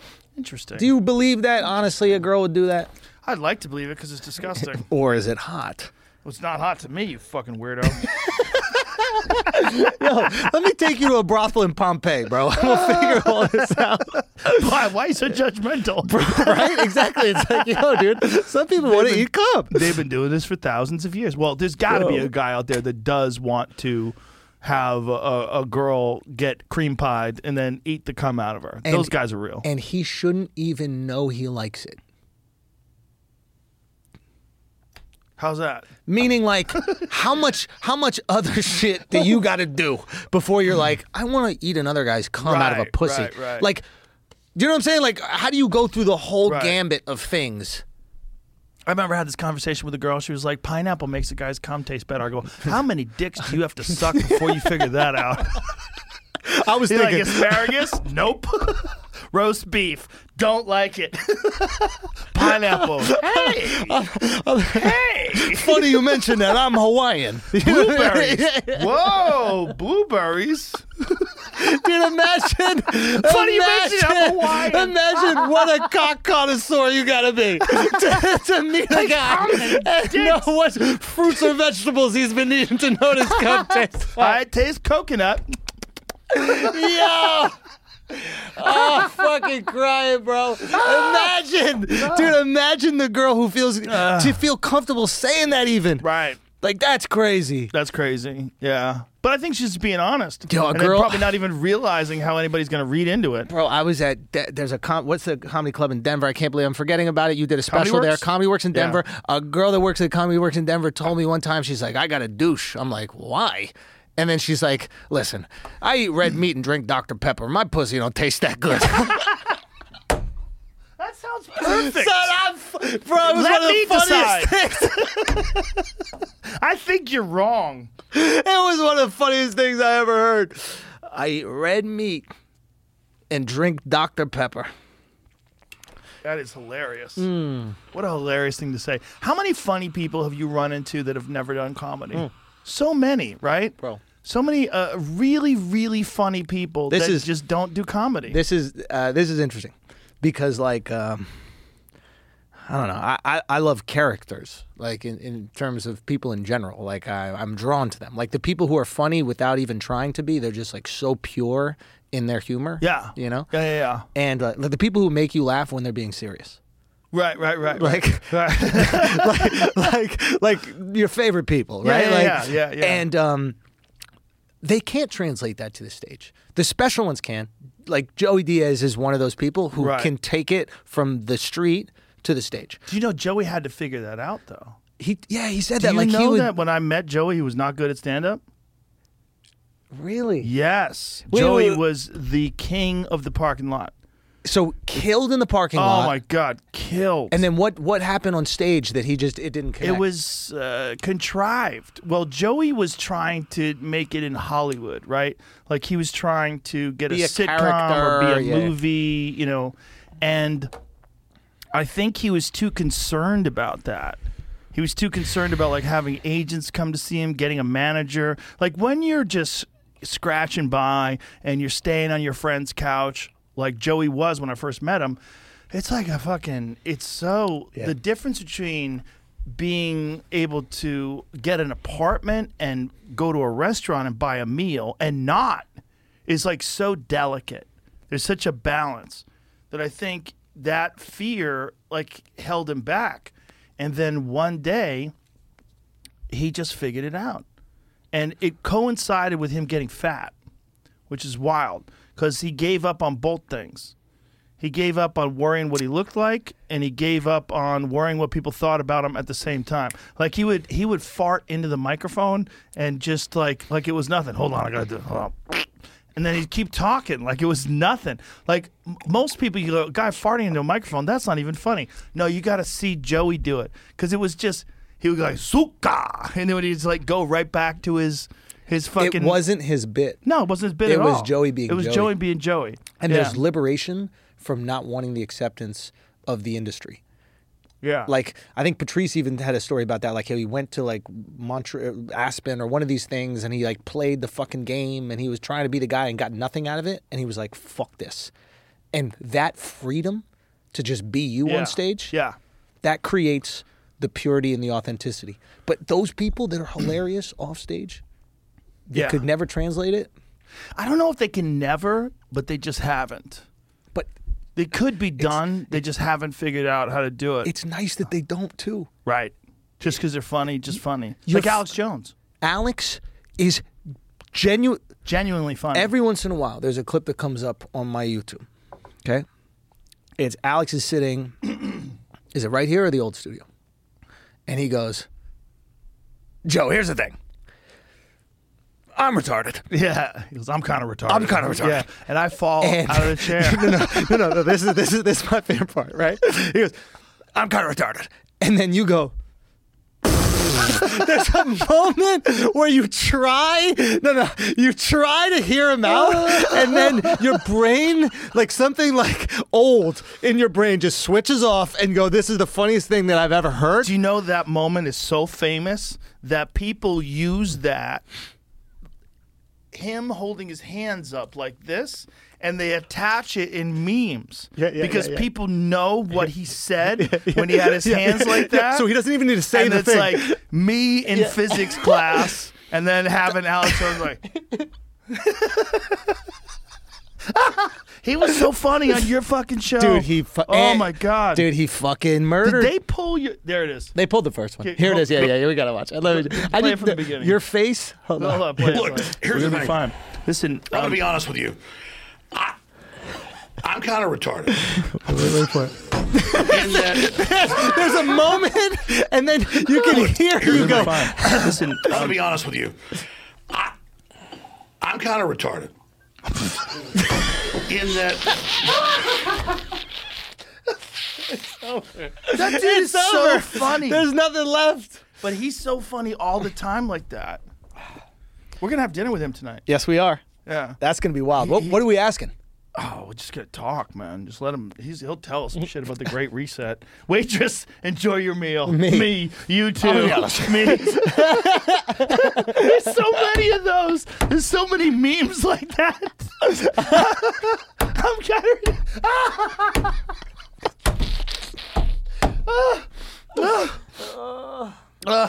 That's the thing. Funny people are funny, bro. Yeah, funny people are funny. And funny is something. I don't want to like. There's this movie. The new Thor movie. Did you see the new Thor movie? I haven't seen it. Is it good? It's good. I mean, it's really good. I mean, the director is really brilliant, and Chris Hemsworth, who I know you know is a hunk of man. So Chris is genius. Like I literally think like he's a genius at acting. I mean that seriously. I know it's crazy to like look at like a buff, like handsome guy and be like, he's really good at that. He's both funny and dramatic. There's a few people who've done that really well. Woody Harrelson can do that really fucking well. Yeah. He can be hysterical. Or it could be natural born killers. Natural born motherfucking killers. Straight drama. Yeah. I mean, and Jamie Foxx can do that. Jamie Foxx, I think, is the most talented entertainer alive. I agree. He could do anybody's. You see him do Floyd Mayweather? Floyd, Chappelle. Yeah, the Chappelle one's insane. Is insane. Sing, then play he can piano. Sing like Ray Charles. Play piano. The guy act. Do stand up. Do stand up. Do stand up. He's do everything. So, yeah, he is. You ever met him? No. Nicest fucking guy. He's been really sweet to me. He always comments. He reached out and like he's been really fucking awesome. He's a great guy. Is he cool? Like a genuinely great guy. And he can bust balls. Oh yeah. There's a video of like him and Kevin Hart going on it on his radio and yo, Kev can roast. Like I'm talking about like in the room, like if you go with Kev, dude is 5'5", grew up in Philly, like he knows how to throw down. But Jamie can throw down too. And you think like, oh, here's this Hollywood guy who's a thespian and like a piano player. He can get motherfucking busy. Oh yeah. And but fucking Chris, there's the actress in the movie, I forget her fucking name, Natalie Portman, who's a brilliantly talented dramatic actress. Can't do comedy because you can't pretend to be funny. Right. You can pretend to be sad. You can pretend to be happy. You can't pretend to be funny. She can't hit the funny. Chris is mopping the floor with this girl, bro. Is she trying to be funny? She's trying hard, dude. And it's, I appreciate the effort, but it's a timing thing, right? I don't know what it is. Is it? Are you born that way? But if someone writes it out for you, doesn't matter. If it's someone, but I'm saying if someone writes it out for you, it's a timing thing that you can't get. You don't. Yes. Right? Yeah, like the joke is funny, but the way that you're delivering it for whatever reason doesn't work. Like, did you ever see Punchline with Sally Fields and Tom Hanks? No, but I know the stand-up movie, yeah. It might as well be Doctor Strange. Because you're watching it, you're like, well, this isn't real. Like, why is everybody laughing? It doesn't make any sense. Like, they're killing, like, Sally Fields is killing. And you're like, this is the worst club. You're joke like, what I've ever the heard. fuck? But, like, if you see The Marvelous Mrs. Maisel, you're like, that lady's funny. Yeah. She's fucking funny. Yeah. Like, it works. Yeah. At least season 1 worked. Yeah. You know, it's like, I believe that this is this frustrated housewife who gets a couple of drinks in her and she's fucking hilarious. Yeah. Because there are people like that out there. Yeah. They really do exist. Yeah. There's a, oh God, what was the guy from the fucking Honeymooners? What's his name? Ralph Cramden? Is that his name? Yes. Yeah, Jackie Gleason. No, Jackie Gleason, yeah. So I heard, and I'm sure this is like old Hollywood lore, but like a couple drinks in him and he was the funniest human being on stage. Oh, Jackie Gleason was hilarious, but also a great, you know, he played Minnesota Fats in The Hustler. That's the pool movie. The original one that original one. And he wasn't funny at all in that movie. Not only that, he was deadpan and dead serious. And he was like the top gambler in the world of pool. And Paul Newman travels from Oakland, California to New York City to play him. And there's no funny in it at all. And this is like after the honeymooners. I mean, this fucking guy he made his bones being a comedian. Yeah. To the moon, Alice. Yeah. I mean, he was over the top funny. Yeah. Then he does this fucking movie where he plays this guy with a fucking carnation in his pocket. It's like, do you like to gamble, Eddie? You like to gamble money on pool games? And he goes, Big John, you think this boy's a hustler? And like they're setting up a pool game. And there's no comedy in it at all. And by the way, out of all the people that have ever played pool in a movie, he's the only one that could really play. There's him right here. He could fucking play, man. You watch him play, like look at the carnation. Yeah. But when you watch him play, like Paul Newman couldn't play a fucking lick. But he's a stud. He was a beautiful man. What a fucking stud that guy but is. But when you watch this movie, as a pool player, when I'm watching Jackie Gleason play, that motherfucker 100% could play pool. Yeah. Like the way he's moving around the table, the way he strokes the ball, that's a guy that's played pool thousands of hours in his life. He could run 100 balls in straight pool. Now, what that means is like straight pool is like a dying game. Like Street pool or straight pool? Straight pool. Straight pool is a game, it's otherwise known as 14-1. You don't play colors or solids. It's not rotation where you're playing 9 ball where you have to run 1 through 9. You could shoot any ball you want, and you leave one ball on the table. You make that ball. You use it to break up the other balls, and you keep running balls. And like a really elite player can run 100 balls. That's like like if you're a stand-up, you've been doing stand-up for 10 years, and you could headline clubs. He headlines all over the country. He's a headliner. That's a guy who could run 100 balls. That's a rare thing in the world of pool. And you're saying that he could run 100 balls. That's very rare. That's hours. Hours thousands of hours. And gambling, because he was a gambler. So he would play pool with a fucking cigarette in his fingers. So he would like have the cigarette in his finger while he was holding the cue. And then take a hit, put it down on the table. They would all be playing and smoking cigarettes. Jackie Gleason was a real pool player. That was a guy who really lived. You know, really gambled, drank, the whole deal. You know, remember when like Texas Hold'em had this like revolution, not revolution, renaissance, if you will. Yeah. Like it came up, and I think it maybe started with the movie Rounders. Do you remember the movie Rounders? Yeah, amazing movie. Yeah. I was young and influential at the time, but I saw that movie. I started walking around with a pack of cards in my back. I swear to God, I was in high school. I'm like, oh my God, this is the coolest thing ever, right? And I'm a horrible poker player, by the way. I think that the same thing probably happened when Hustler came 100% out. 100% happened. It did, right? And yeah, I want, 100%. And then The Color of Money. Yeah. It happened again in the 1980s with Tom Cruise. And one more could make it happen. Because there's a romanticism around the pool hall and around the shark and the characters and like the this like weird like we love the anti-hero. Like you can be heroic within like a misfit type of world. Mm-hmm. It's like what's cool about Ocean's 11. It's like they're heroes, but they're all villains. Yeah. They're not necessarily good people, but they're going after someone who's worse. Right. And we like that. Well, what a real pool player is the glorious results of a misspent youth. You have to be hanging out in pool halls to play pool good. You don't learn how to play pool good in your basement. You don't learn how to play pool good in a vacuum. You have to be playing with real players. If you want to be a really good stand-up, you gotta get. You gotta get on stage. You gotta go to the cellar. Yeah. You gotta go to the store. You gotta go to the improv. You gotta do late night sets. You gotta do the road. It's the same thing with a pool player. Pool players do the road. You know, they play on the road. Like it's literally called playing. There's a book called Playing Off the Rail, and it's about my friend Tony Anagoni and this guy David McCumber, who was not the guy I met. Hunter S. Thompson's editor. When Hunter S. Thompson, I forget what newspaper he wrote for, but McCumber was Hunter S. Thompson's editor, and they wrote a book together where my friend Tony, who was a top-flight pool player, they gave him, I think it was a certain amount of money, like $10,000 or $20,000 in cash, and they taped it to their body and shit, and it traveled around the country playing the best players in the world and wrote a book about it. And my friend Tony, who was a really elite pool player but very troubled guy, during COVID jumped off a bridge, committed suicide. He jumped off the Golden Gate Bridge. Yeah. and very, very sad, because he was really good at a thing, but it was a thing that just like didn't have its time anymore. Like no one gave a shit about pool anymore. Yeah, there was a moment where there was an Asian woman that you would see on ESPN. Jeanette Lee. Yes. What's her name? Jeanette Lee. Jeanette Lee. You would see her on like ESPN, and ESPN was covering pool a little bit, and I thought pool was going to have a little bit of a resurgence. There was a time where there was a show. I forget the guy's name who was the host of it.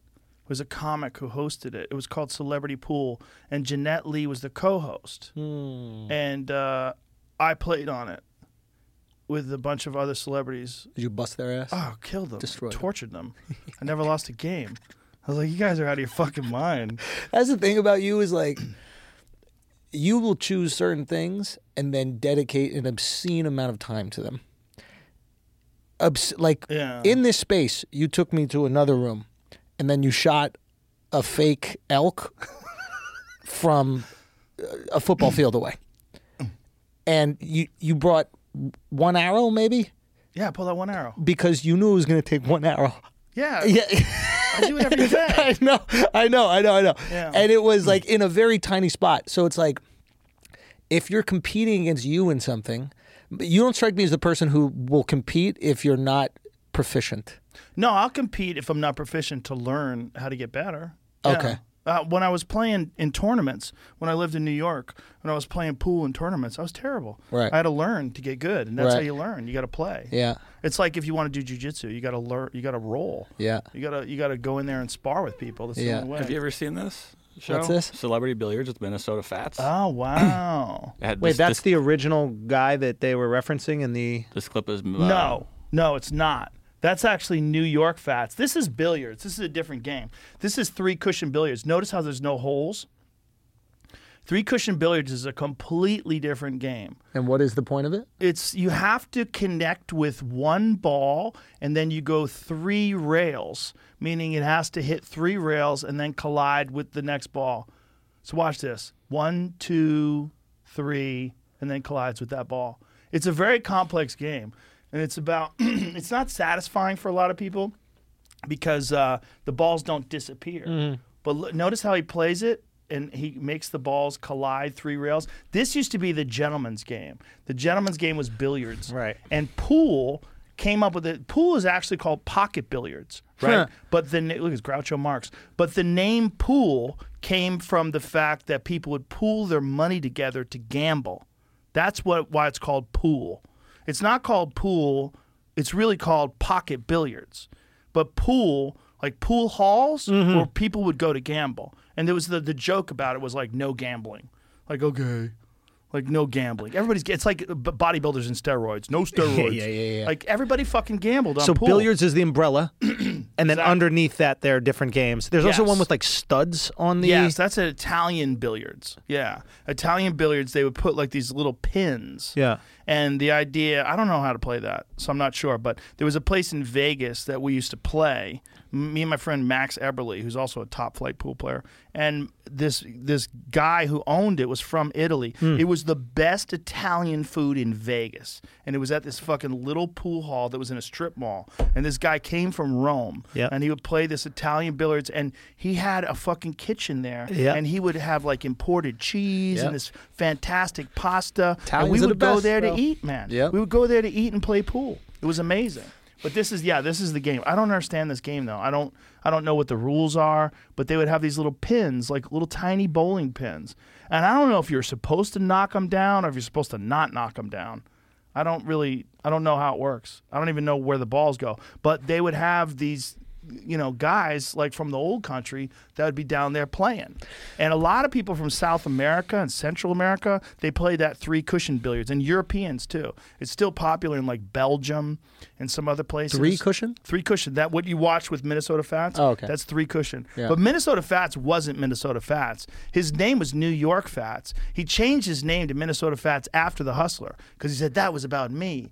But Minnesota Fats was never the best pool player.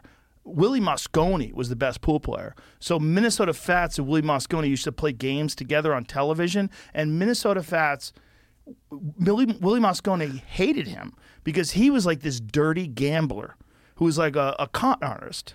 He was a really good player. But he was like hustling, like, he was a shark. hustler. Yeah. Whereas Willie Moscone was the game. gentleman. Yeah. He would wear the suits and the ties, and up until recently, he held the world record in straight pool for the most amount of balls run. Which was? I think it was like in the 500s, ran 500 balls. But then a guy named John Schmidt, he beat that. And then a guy named Jason Shaw just beat it again. And Jason Shaw, I think he ran 700 plus balls, which is wild. Yeah, that's insane. Crazy. But Jason Shaw is like top of the food chain professional pool player right now, currently. There's like a few guys, there's like maybe 20 guys worldwide that are like top of the food chain. And he's right in there. When I was living in Barcelona. How long were you living in Barcelona? Like almost a year. What were you doing there? I just like took a year off school and like I wanted to learn Spanish. Really? Yeah. So I worked in like an ad agency out there and like it was cool. Yeah. And that was actually really cool because it opens up a whole world to you. Like you learn another language, you learn like jokes from other people and I would always walk by. I lived near this place, the Arc de Triomphe. Also the French Arc de Triomphe that they fucking love. That's a ripoff of the Roman one, so another reason why Paris sucks. But I lived by the Arc de Triomphe, and there was a park there, and there was all these older guys that would go play. I believe it's called bocce ball. Bocce ball, yeah, Yes. yeah, it's an Italian game. And I would sit and watch them, and it gave me like this great hope, because I was like, oh, when I'm 70, I'm going to be able to hang out with my boys and have a shit talking, and they were talking shit, making fun of one another. And I think that's kind of like why that's the importance of games like pool and golf, like these games that don't revolve around pure physical exertion, but rather skill, where you can continue to do them at an elevated age and still get the camaraderie aspect that we need as guys. Yeah. We need to be around one another, making fun of each other, like busting balls, talking about what's happening in the world. And I saw these guys that were so fucking happy, talking shit. And I would just sit and watch them play. And it was like, this is great. That when I'm 70, I'm going to have my version of that with my guys. Like, I think, I'm going to hobbies, activity, whatever the fuck it is. But I was like, that is important. And I think pool is one of those. And like, weirdly, when I was younger, it was just this incredibly popular thing. Like, people had pool tables in their homes. Like, if you were like a rich kid, they had a fucking pool table there. Right. It was like a part of your house. And I feel like that's kind of like left. Yeah, well, sometimes people have them, but they just don't use them. It's like a treadmill. Yeah, it just sits there to like, so people think you use it. Yeah. Yeah. Yeah. A lot of people buy treadmills, they never use them. They buy pool tables, they never learn how to play. Like, where's your chalk? You don't even have your chalk? What the fuck are you doing? Yeah. It's, when I was a kid, I was like 22 or 23 when I moved to New York. I guess I was 23. Where'd you live? I lived in New Rochelle. And the reason why I lived in New Rochelle was so I could be closer to White Plains, which is where White Plains Billiards was. Executive Billiards in White Plains. And that's where I started playing. And when I would go there, one of the things it was an old school pool hall back in the day. Now it's not. I think it was still around up until recently, but it became like a club, like loud music and lights and shit. It fell apart because they needed to make money, and they sold it a bunch of times to different people. But when I was there in the 90s, Executive Billiards was a gambling pool hall where people would travel from around the country. I remember there was a dude who came down from Montreal to play my friend Johnny B. He came down and the guy I met. My friend, no, you didn't met Johnny. You met Tommy. You met Tommy Jr. He was another one. He was another like professional pool player at the time who had to get a job. But these guys would travel to this spot because they knew they could get action there. There's like action pool halls. Right. Like Chelsea Billiards was a big one. Amsterdam, I think, was one. Amsterdam was more of a high-end league place where people would go and they'd play. You could get games there, but it wasn't a dirty pool hall. It was always like very upscale, very nice. It was like they took billiards to like another level. And they took it to this like really refined, very good waitresses, good service, clean tables. Executive wasn't like that at all. Right. Executive billiards was dirty. It was like you had like a lot of homeless people that would hang out there. People would fall asleep there because they didn't have a home. And I remember being like a total misfit, right? I was an amateur comedian. I was trying to become professional, and I'd moved to New York, and I just started kind of working. I'd only been doing stand-up for like 3 years, 4 years maybe, and I was just starting to get work and, and go on the road a little bit. And I would go and hang out with all these guys, and they all had nicknames. Everyone had a nickname, like Ray the Fireman. I was Joe the Comedian. There was Ray the Fireman. There was Mount Vernon Tommy. There was White Plains Charlie. There was all these people that were total misfits in the rest of society, and they would go there and they would have camaraderie, and I couldn't wait to go there. I would be on a date with my girlfriend and she'd be boring, and I couldn't wait to drop her off at her apartment and head down to White Plains and see my boys. And we would play there till 4 or 5 in the morning, and then we would go to the Star Diner in Mount Vernon. We'd eat cheeseburgers. And then after that was done, I'll go to sleep. I'd go to sleep in my apartment. I'd wake up at like fucking 2 in the afternoon. I'd go to the gym. I'd work out. I'd go do a set somewhere. And then after my set, I couldn't wait to go play pool. I couldn't wait. I just get back to that pool hall, and I remember walking in the door. There'd be some guy yelling at somebody, "You want action, motherfucker? I'll give you $100 a game, 9 games. Put up the fucking money." And they'd start pulling out their money. They had no intention on gambling. They just wanted to pull out the money, and they just wanted to bark. They'd bark at each other. And then occasionally people would play, and then you'd have guys who were like real top flight players who would gamble. I saw guys play for $10,000 a game. Like a game of one pocket. Not a game, but like a set. What's one pocket? One pocket is a weird gambler's game where, like, a pool table rather has 6 holes, but you would have one ball or one pocket to make your balls, and I would have one pocket to make my balls. Okay. And it's like the end pockets, like right where you rack the balls. Like I would have the right pocket, you'd have the left pocket. And it's like a very skillful game. Like you got to make sure that there's no shots for your opponent while you have shots, and you're trying to bump balls and move them towards your hole. And you have to decide when to like bust out and take a chance and fire balls in your hole. Because if you miss, then you leave it open for the other guy and he can just run out. And it's like it's a very skillful game, so it's a game where a lot of people like for gambling because it reduces the amount of luck. Like with 9-ball, there's a lot of luck in 9-ball. What is that like... Yeah, like I guess we crave acceptance, all of us in general, but like there's something about like, and I think that this like inclusion within like the misfit communities exists in comedy as well. Like you're with a bunch of comics and like you feel free to say the wild things that the average civilian would maybe be uncomfortable around. There's a freedom, right? And I think that like even like the green room or the cellar, the back table, I'm sure the store, there's these things that exist, and it's like maybe at its core, it's just like where can I be the closest version to myself? Right. And if you see yourself kind of as a little bit of a misfit around all these other motherfuckers that are also misfits, there's liberty. You're home. You're home, dude. Yeah, well, that's what the pool hall felt like to me at 23 years old, or 24 years old, whatever I was. It felt like I'm finally at a place where I'm around people that are like me.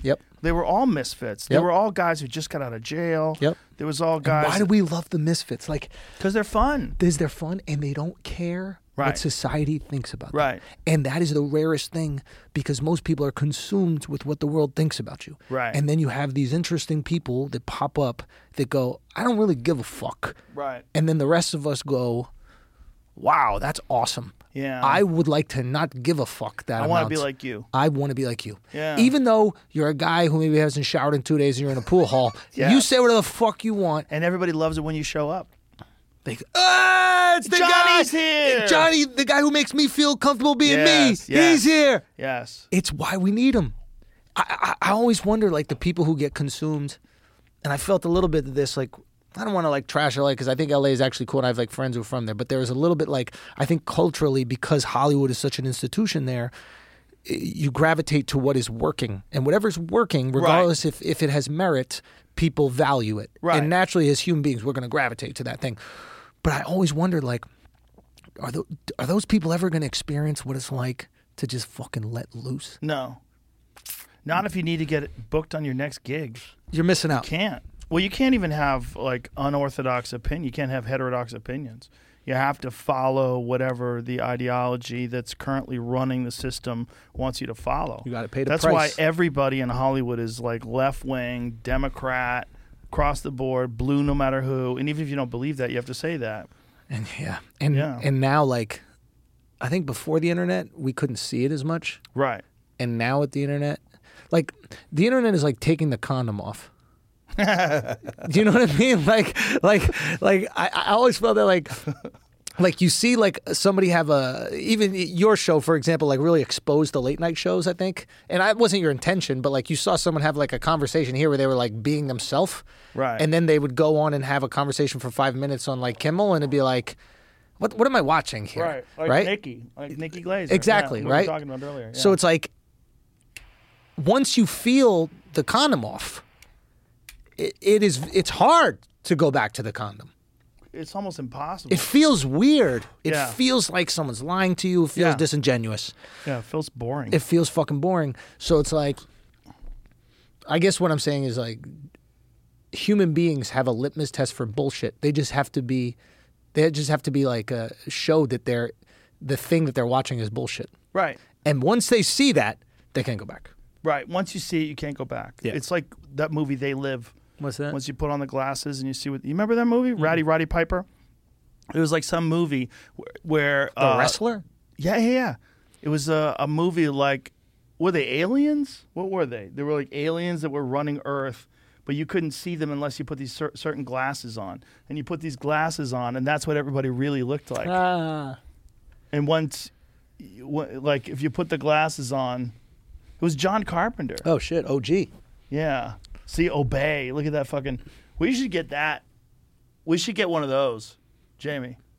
Yeah, we need to get that in a large metal.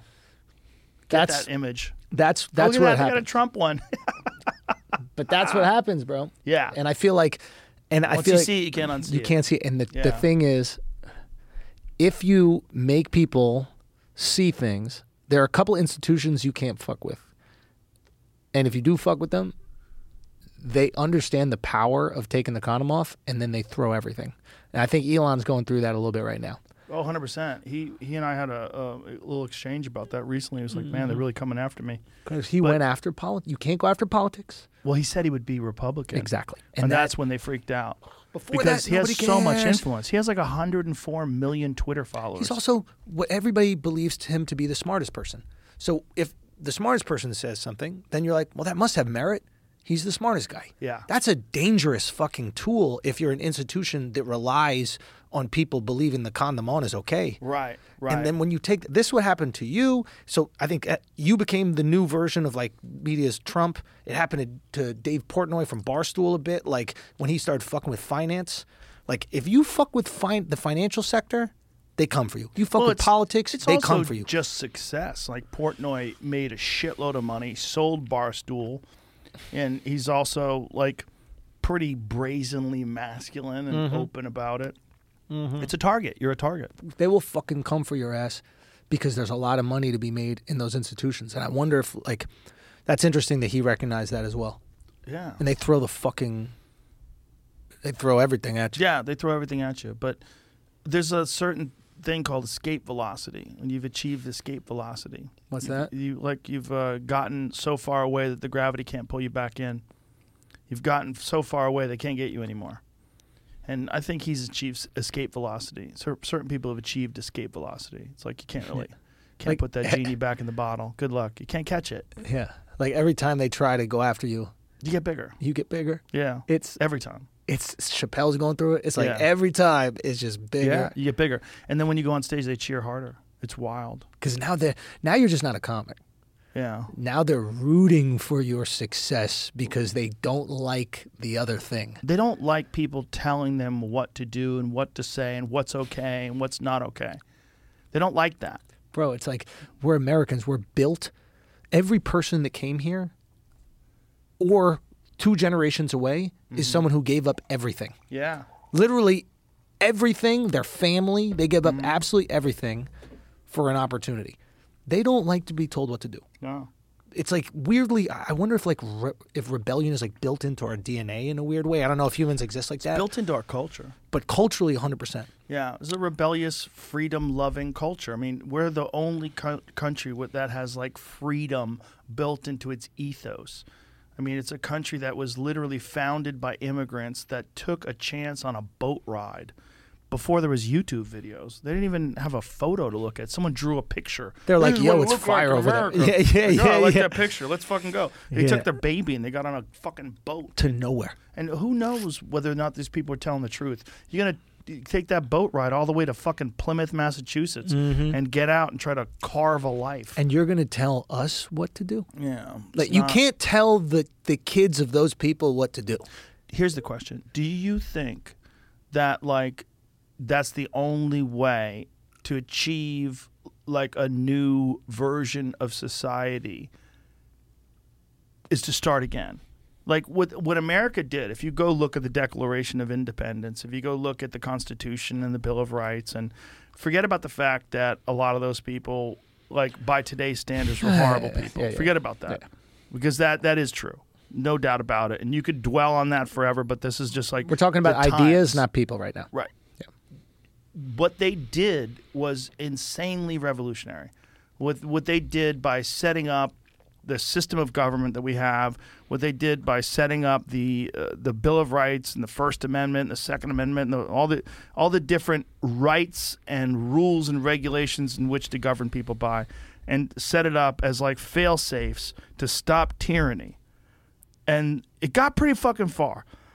Got a couple hundred years in before the wheels started really falling off and Nancy Pelosi started making money from insider trading.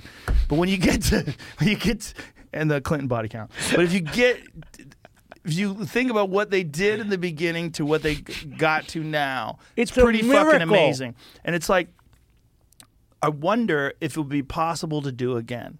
But there's no place like North America anymore. There's no place where you could just show up and have water to water. Yeah.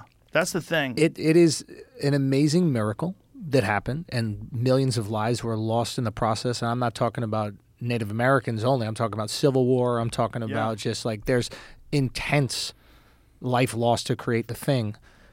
But the most unique thing to me is that in history, when human beings have gotten power, they've usually tried to hold on to it. And this, in my estimation, is the first time in history where it's happened and they've relinquished it. And I'm not some historian, so tell me about where it happened in Greece. Sure, I don't give a fuck. It did happen in Greece. It just fell apart. It fell apart. The fact that we were able to give it back to the people. I mean, if you look at like Socrates, people quote Socrates for everything, right? They're like, oh, this guy's brilliant. He understands humanity, all this shit. He was like, democracy? You gonna let these fucking idiots vote? Right, exactly. They did let the idiots vote. Yeah. And it fucking... Listen, we've had trials and tribulations 100%, but I'll say this about America. You can be the best version of you here. Yes.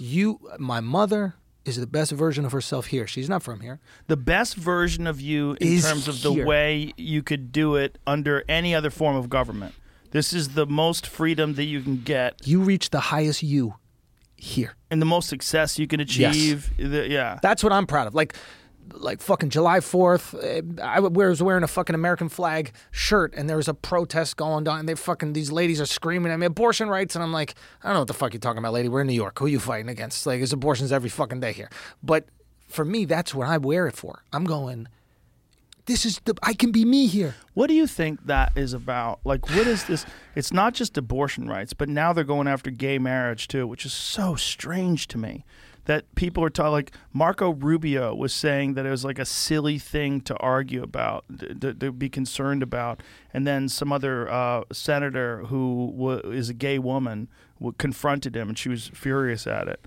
Because gay marriage is not silly. It's marriage. It's marriage from people that are homosexual, and it's for them. It's important. They want it. They want to affirm their love and their relationship. And the fact that they're going after that now almost makes me feel like they want us to fight. They want to divide us in the best way they can, and that this is the best way for them to keep pulling off all the bullshit they're doing behind the scenes, is to get us to fight over things like gay marriage, or get us to fight over things like abortion. It's just like, Yes. why Yes. are you removing freedoms? Yes. And, and then this new thing where they're, gun rights, like trying to go after the Second Amendment. You see that story that recently happened where there's a shooter in a mall? Can we and say this guy something about pulled the out gay his marriage gun? real quick? Yeah, please. Like, if you're going to say that marriage is an important cultural institution to the fabric of America, right. you can't remove it from Americans. Right. You can't go and say, this is important, this is what we do, we create a family, and we love one another, and this is how we express our love, and then say, these Americans can't do that shit. It's so homophobic because you're saying there's something wrong with being homosexual. By saying that you are opposed to gay marriage, you're saying you're opposed to gay people. Yeah. Because if gay people are in love with each other and they want to have a celebration and they want to be legally bonded and connected, and there's all sorts of benefits to that in terms of financial benefits. Like, you build taxes, it into the system. Yeah. But not only that, like if your loved one is in jail or not in jail, well, is on trial, you can't. Or I was going to say in a hospital. Oh, that's right. You have access to them. Yeah. You have access to them, and you're the only one that has access to them because you're their spouse. You're the one who has power of attorney if they're incapacitated. Like this, there's a lot to like affirming that relationship. Yeah. And the fact that they're going after that now, like that's the kind of shit that keeps me from being a Republican. Yeah. It's only one of the there's a bunch of shit that keeps you from being a Republican. Yeah. But that's one of the, like people will say like, oh, you're a secret conservative. I'm like, you could suck my dick. You don't know what the fuck you're talking about. I'm so far away from being a Republican. Yeah. Just because I believe in the Second Amendment and just because I support the military and just because I support police. Yeah. Like I was on welfare as a kid. I think it's important. I think having a social safety net is great. Crucial. Yes. It's crucial. Yeah. We should help each other. We're supposed to be one big community. I'm a bleeding heart liberal when it comes to a lot of shit. There it is. I just also believe in discipline and hard work. Yes. That's where I fall into the more conservative side. And but that's I'm okay. But I'm not a person who wants to keep all my money and not pay taxes. Like people have accused me of moving to Texas because I didn't want to pay taxes. No, I moved to Texas because I want fucking freedom. Yeah. I didn't like the way California was telling people they can and can't work. Mm-hmm. Telling people what is essential. This is an essential business. Who the fuck are you? A liquor store is essential. And I'm looking at insanely unhealthy people that are dictating the health regulations of what you can and can't do. Yeah. You can't dine outside, and I'm looking at fucking Skeletor telling me this. You're out of your fucking mind. You're out of your fucking mind. But that's the problem, is that the second that you agree with one thing, right, they want to label you. They label you, and it's everybody. I don't care who the fuck you are. You agree with something conservative and you agree with something liberal. I don't give a fuck who you are. Just within this tribal mindset where everything is black and white, what they do is they get votes by making everybody the absolute villain. And they're abusing it for votes. But if you're actually going to be a real person, you're going to be both. I mean, Chris Rock had that great joke. There's something I'm conservative about, something I'm liberal about, whatever. And it's that's every human being. Every human being. Except really crazy people that are just ideologically captured. Grifting. Yeah, well, there's grifters, but there's also people that are just in a fucking cult, and those are the people that wanted to burn Christians. And those are the people that, I mean, this is... How far does that cult go? That's the thing. Yeah. It's like you let that start right now. Where does it end? Right. Like if they're the bad guy and they're awful and they're Nazis. You got to kill them. Yeah, I mean, that's what people have done throughout time. They've othered. They dehumanize. Yeah, they dehumanize. And once you're not a human, you could do anything to that person. Right. You could burn witches. It's a witch. You could harass them. You could harass their families. Oh, yeah. And it's okay because they disagree with you and they agree with something quote-unquote evil. Exactly. When you might agree with something that your side also thinks is evil. Right. But you're not willing to admit it because you're scared. Right. They'll whisper it to you. Exactly. I am with you on this one. We meet all these people. I talk to these, sometimes these motherfuckers from super liberal organizations will DM me and I'll ask them about it. Yeah. And they're honest in the DMs. And I'm like, you fucking phony. Yeah. You fucking phony, dude. It's a grift. That's where I think it's a grift. I think it's more of a cowardice than a grift. Yeah. With a lot of folks, they're just scared of encountering the wrath of the cult. You just got to be careful that when you have the wrath of the cult, that you don't ease into the comfort of the side that supports you. Right. Because you'll feel their wrath the second you move away from them. Right. You're a man on an island, and it's hard to be on an island because now both sides can be upset at you. Right. It's like. Yeah, that's the trickiest thing. When you feel like the total wrath of the opposition, it's hard to be like, but they do have a point about these certain things. You got to do that, though. You have to, or else you just become the same fraud that you hate. Yeah, you become them, and I don't subscribe to that. I think you have to always say what you actually think about things and look at them objectively if you can. You know, and sometimes we're gonna fail at that because we're gonna be in the moment. You're gonna be overwhelmed or captured or trapped in your thoughts. But at the end of the day, we all want similar things. We all want a peaceful society where your children and your family and your friends can prosper, and you want people to have the freedom to live the way they choose. The problem is when people start infringing on other people's freedoms. Yeah. That's what drives me crazy. That's what's driving me crazy about this gay marriage thing, and that's what's driving me crazy about this abortion thing. It's like, who are you to fucking tell people what they can and can't do? Like, it's not what benefits us as a culture. What benefits as a culture is trying to see how the other people see and feel and find common ground. You don't even have to agree, but like a lack of rigidity. Like, I think most human beings, right? I don't care how liberal you are. Most human beings who have had a kid will say at a certain point in time in the belly, it's a human. Yes. 9 months. Right. It's a fucking human. It's a fucking human. Right. Okay, right. So we agree at a certain point it's a human.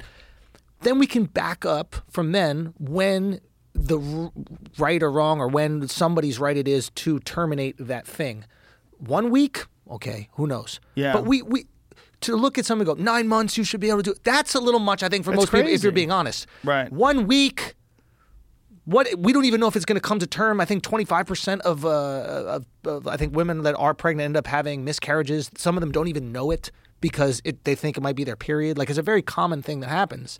So if we just had a little bit more like elasticity and we could just be like, hey, I agree there's a point in time where, it definitely is a life and that'd be a little bit too much. Right. 8 months that's a lot. A week, 2 weeks. Yeah. 2 weeks is like we got like 30 cells? Yeah. What is it? It's like one of those really complicated and messy human dilemmas. And that's what abortion is. Yeah. It's there's no I mean, some people are like at the moment of conception. And I think most of those people, that's a religious notion. And that's okay too. I'll go, okay, I understand where you're coming from for that perspective because you believe in that. And that's okay. And I understand why you feel that way. Yeah. I'll just say that. And then I'll go, but what about these horrible circumstances? Wouldn't you feel like it might be okay in these horrible circumstances? And then if they could just remove themselves from the group for a second and be like, okay, maybe in those, I'm not saying I'm giving you permission. Ultimately, it's like God who gives the permission, but I see why someone would want to. Yeah. That's all you have to say. Yeah. And then you don't feel like you're calling someone an asshole and a murderer every fucking 2 seconds. Right. You can't have a conversation with someone who goes, you're a murderer. But then you have people that like show up at these rallies and like brag about how many abortions they've had. That's and the like, extreme that we're talking about. It's just like, and that drives you're people. proud of that? It polarizes people in the opposite way. Yeah. You know, there's a funny clip, not funny, but it's very telling from Joe Biden, and it's from like the 1980s, where he said abortion should be legal and it should be rare. And you know, and that it's always tragic, but it should be rare. And it's, you know, it's very interesting because it's such a nuanced perspective in comparison to the way he talks about it now. And just the party, like the party has a line. Like someone told me this of Elizabeth Warren, that what she does is she has interns that search on Twitter for how people think about things. And then she just that's what she runs with. That's what she talks about. I don't know if that's true, but I knew if you want to say like cynically about certain politicians, for sure they do that. There's certain politicians that don't give you any feeling whatsoever of sincerity and of being a real human being. No. They seem like they're just poll machines, you know, and that's a job. And that's what scares people if you're talking about people's rights. Mm-hmm. If you're talking about a woman's right to choose, if you're talking about a gay person's right to be married, it's like to have people they have these rigid poll-oriented perspectives on this, where I'm on the right-wing party, so I am going to say this because this is what my side believes and this is what my side wants. Like, What if politics was like jury duty, in that like we all acknowledge we don't want to do it, but it was our civic duty to society. So the first thing that qualifies you to be president is you not wanting to be president. Right. And us literally having to force you as a society.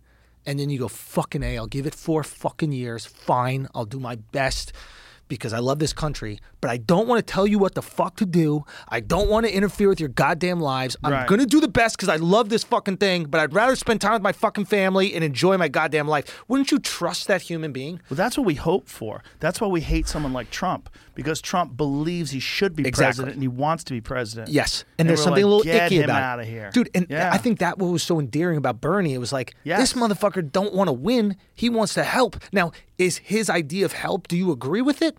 That's to be said by the average person. But did you feel like he cared about winning and controlling? No. I never got that sense from him. No, I got a sense that he genuinely looks out for the working class and he genuinely wants to help people. That's why I said that I supported him. 100%. When he was explaining how his situation works with taxes, that they would just tax a small percentage of speculation, of stock trading, just a tiny percentage of all these trades that are happening constantly, and that money could go to education, that money can go to welfare, that money can go to all these different things that would use to benefit society. I was like, I'm in. That sounds good. Is that real? What else are you trying to do? You trying to avoid war? That sounds cool. What else are you trying to do? Trying to eliminate student debt?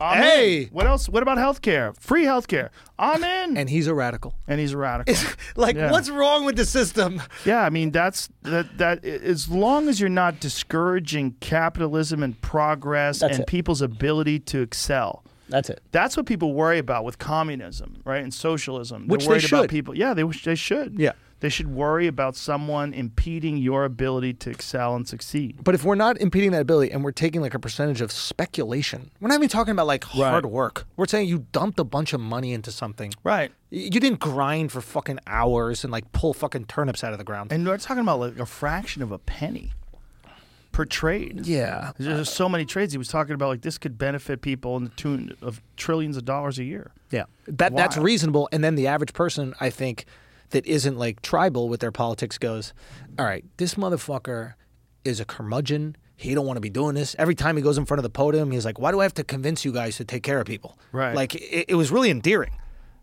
People were trying to play games with him and have fun. He's like, I don't want to shoot free throws, guys. Let me just fucking help people. That's it. It felt like that. It genuinely felt like that. Well, that's why I was wild that he was willing to do my podcast. I was like, look at this motherfucker. Come in and sit down with me for 3 hours while he's running for president. He knows. Just hang out, talk shit. And did it work? Not really. No. Joe, it worked. They went for him. But the system. They came for him. He won. But the system in place, well, that was what with the caucuses did not allow him to win. Yeah, that he was robbed.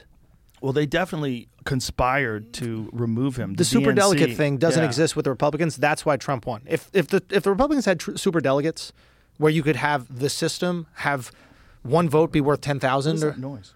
I don't know. Maybe they're building something out there. UFOs. The fuck is that? Is that Jeff? Jeff's probably drilling something in the wall. Anyway, I don't know. And you could argue, okay, maybe he wasn't good enough. Maybe he wasn't good enough at convincing people that need these things. The idea is interesting. And if someone else came along that was like him, that was a genuine human being, that, has always been that guy. It's like what we're scared of is someone like Nancy Pelosi. Have you ever given your husband tip? No, never. Oh, that's enough of that. I'll get out of here. That's what we're scared of, right? We're scared of someone who's obviously full of shit, being in a position of power, like a Nancy Pelosi. And he's just not that. Right, and what we need is someone that's why everybody goes back to JFK. They go, "That was the guy. That was our guy." I don't shot him. I don't know the love. I don't understand what happened with JFK. Well, I know he got shot, but I don't understand what he did. He wanted to disband the CIA. He wanted to get rid of the Federal Reserve. He thought that the secret societies were repugnant. And you ever heard his speech about secret societies? You never heard that? You want to know why JFK got shot? Talk to me. There's a lot. There's a lot. Well, first of all, there's the Bay of Pigs. There's a lot of people that were angry at him in the military, and there's a lot of people there's a lot. JFK was not a perfect person, but he was a fascinating public speaker. And the things that he talked about, the way he described America and our hopes and dreams, resonated with people that had a hope for the future. They had a vision in this guy, this young, vibrant guy who was the president. Maybe he could take us there. And when they shot and killed him, a lot of people were like, oh. And then when you realize it's most likely a grand conspiracy, most likely, And you just wonder, like, what nefarious forces are trying to keep us from this thing that we all want, which is like an America that we could be proud of, a place where we see like intelligent, hardworking, kind, compassionate people that can run the world in a better place, in a better greatness. way than it's being run now. I think that's what we want, dude. We want a shot at greatness. At least give me a shot. If I fail on my own, that's on me. Pull up the video. Let's end this podcast. Pull up the video of JFK giving his speech on secret societies. 15 minutes long, so trying to find a shorter one. Okay. Just give us a little piece of it. Give us a little piece of it. Yeah, give me a 5-minute version. Put the headphones on, son. Let's do this. And this is why they shot this motherfucker. This is one of the reasons why they shot him. There's also, like, there's a lot. I mean, his dad was in with the mob. There's a lot. There's a whole situation. There's a lot. There's a lot. Ladies and gentlemen, the very word secrecy is repugnant in a free and open society. And we are, as a people, inherently and historically opposed to secret societies, to secret oaths, and to secret proceedings. We decided long ago that the dangers of excessive and unwarranted concealment of pertinent facts far outweighed the dangers which are cited to justify it. Even today, there is little value in opposing the threat of a closed society by imitating its arbitrary restrictions. Even today, there is little value in ensuring the survival of our nation if our traditions do not survive with it. And there is very grave danger that an announced need for increased security will be seized upon by those anxious to expand its meaning to the very limits of official censorship and concealment. That I do not intend to permit to the extent that it's in my control. And no official of my administration, whether his rank is high or low, civilian or military, should interpret my words here tonight as an excuse to censor the news, to stifle dissent, to cover up our mistakes, or to withhold from the press and the public the facts they deserve to know. For we are opposed around the world by a monolithic and ruthless conspiracy that relies primarily on covert means for expanding its sphere of influence, on infiltration instead of invasion, on subversion instead of elections, on intimidation instead of free choice, on guerrillas by night instead of armies by day. It is a system which has conscripted vast human and material resources into the building of a tightly knit, highly efficient machine that combines military, diplomatic, intelligence, economic, scientific, and political operations. Its preparations are concealed, not published. Its mistakes are buried, not headlined. Its dissenters are silenced, not praised. No expenditure is questioned, no rumor is printed, no secret is revealed. No president should fear public scrutiny of his program, for from that scrutiny comes understanding, and from that understanding comes support or opposition, and both are necessary. I am not asking your newspapers to support an administration, but I am asking your help in the tremendous task of informing and alerting the American people. For I have complete confidence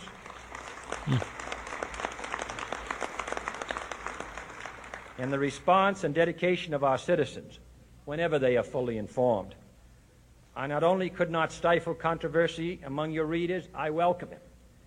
This administration intends to be candid about its errors. For as a wise man once said, an error doesn't become a mistake until you refuse to correct it. We intend to accept full responsibility for our errors, and we expect you to point them out when we miss them. Without debate, without criticism, no administration and no country can succeed, and no republic can survive. That is why the Athenian lawmaker Solon decreed it a crime for any citizen to shrink from controversy.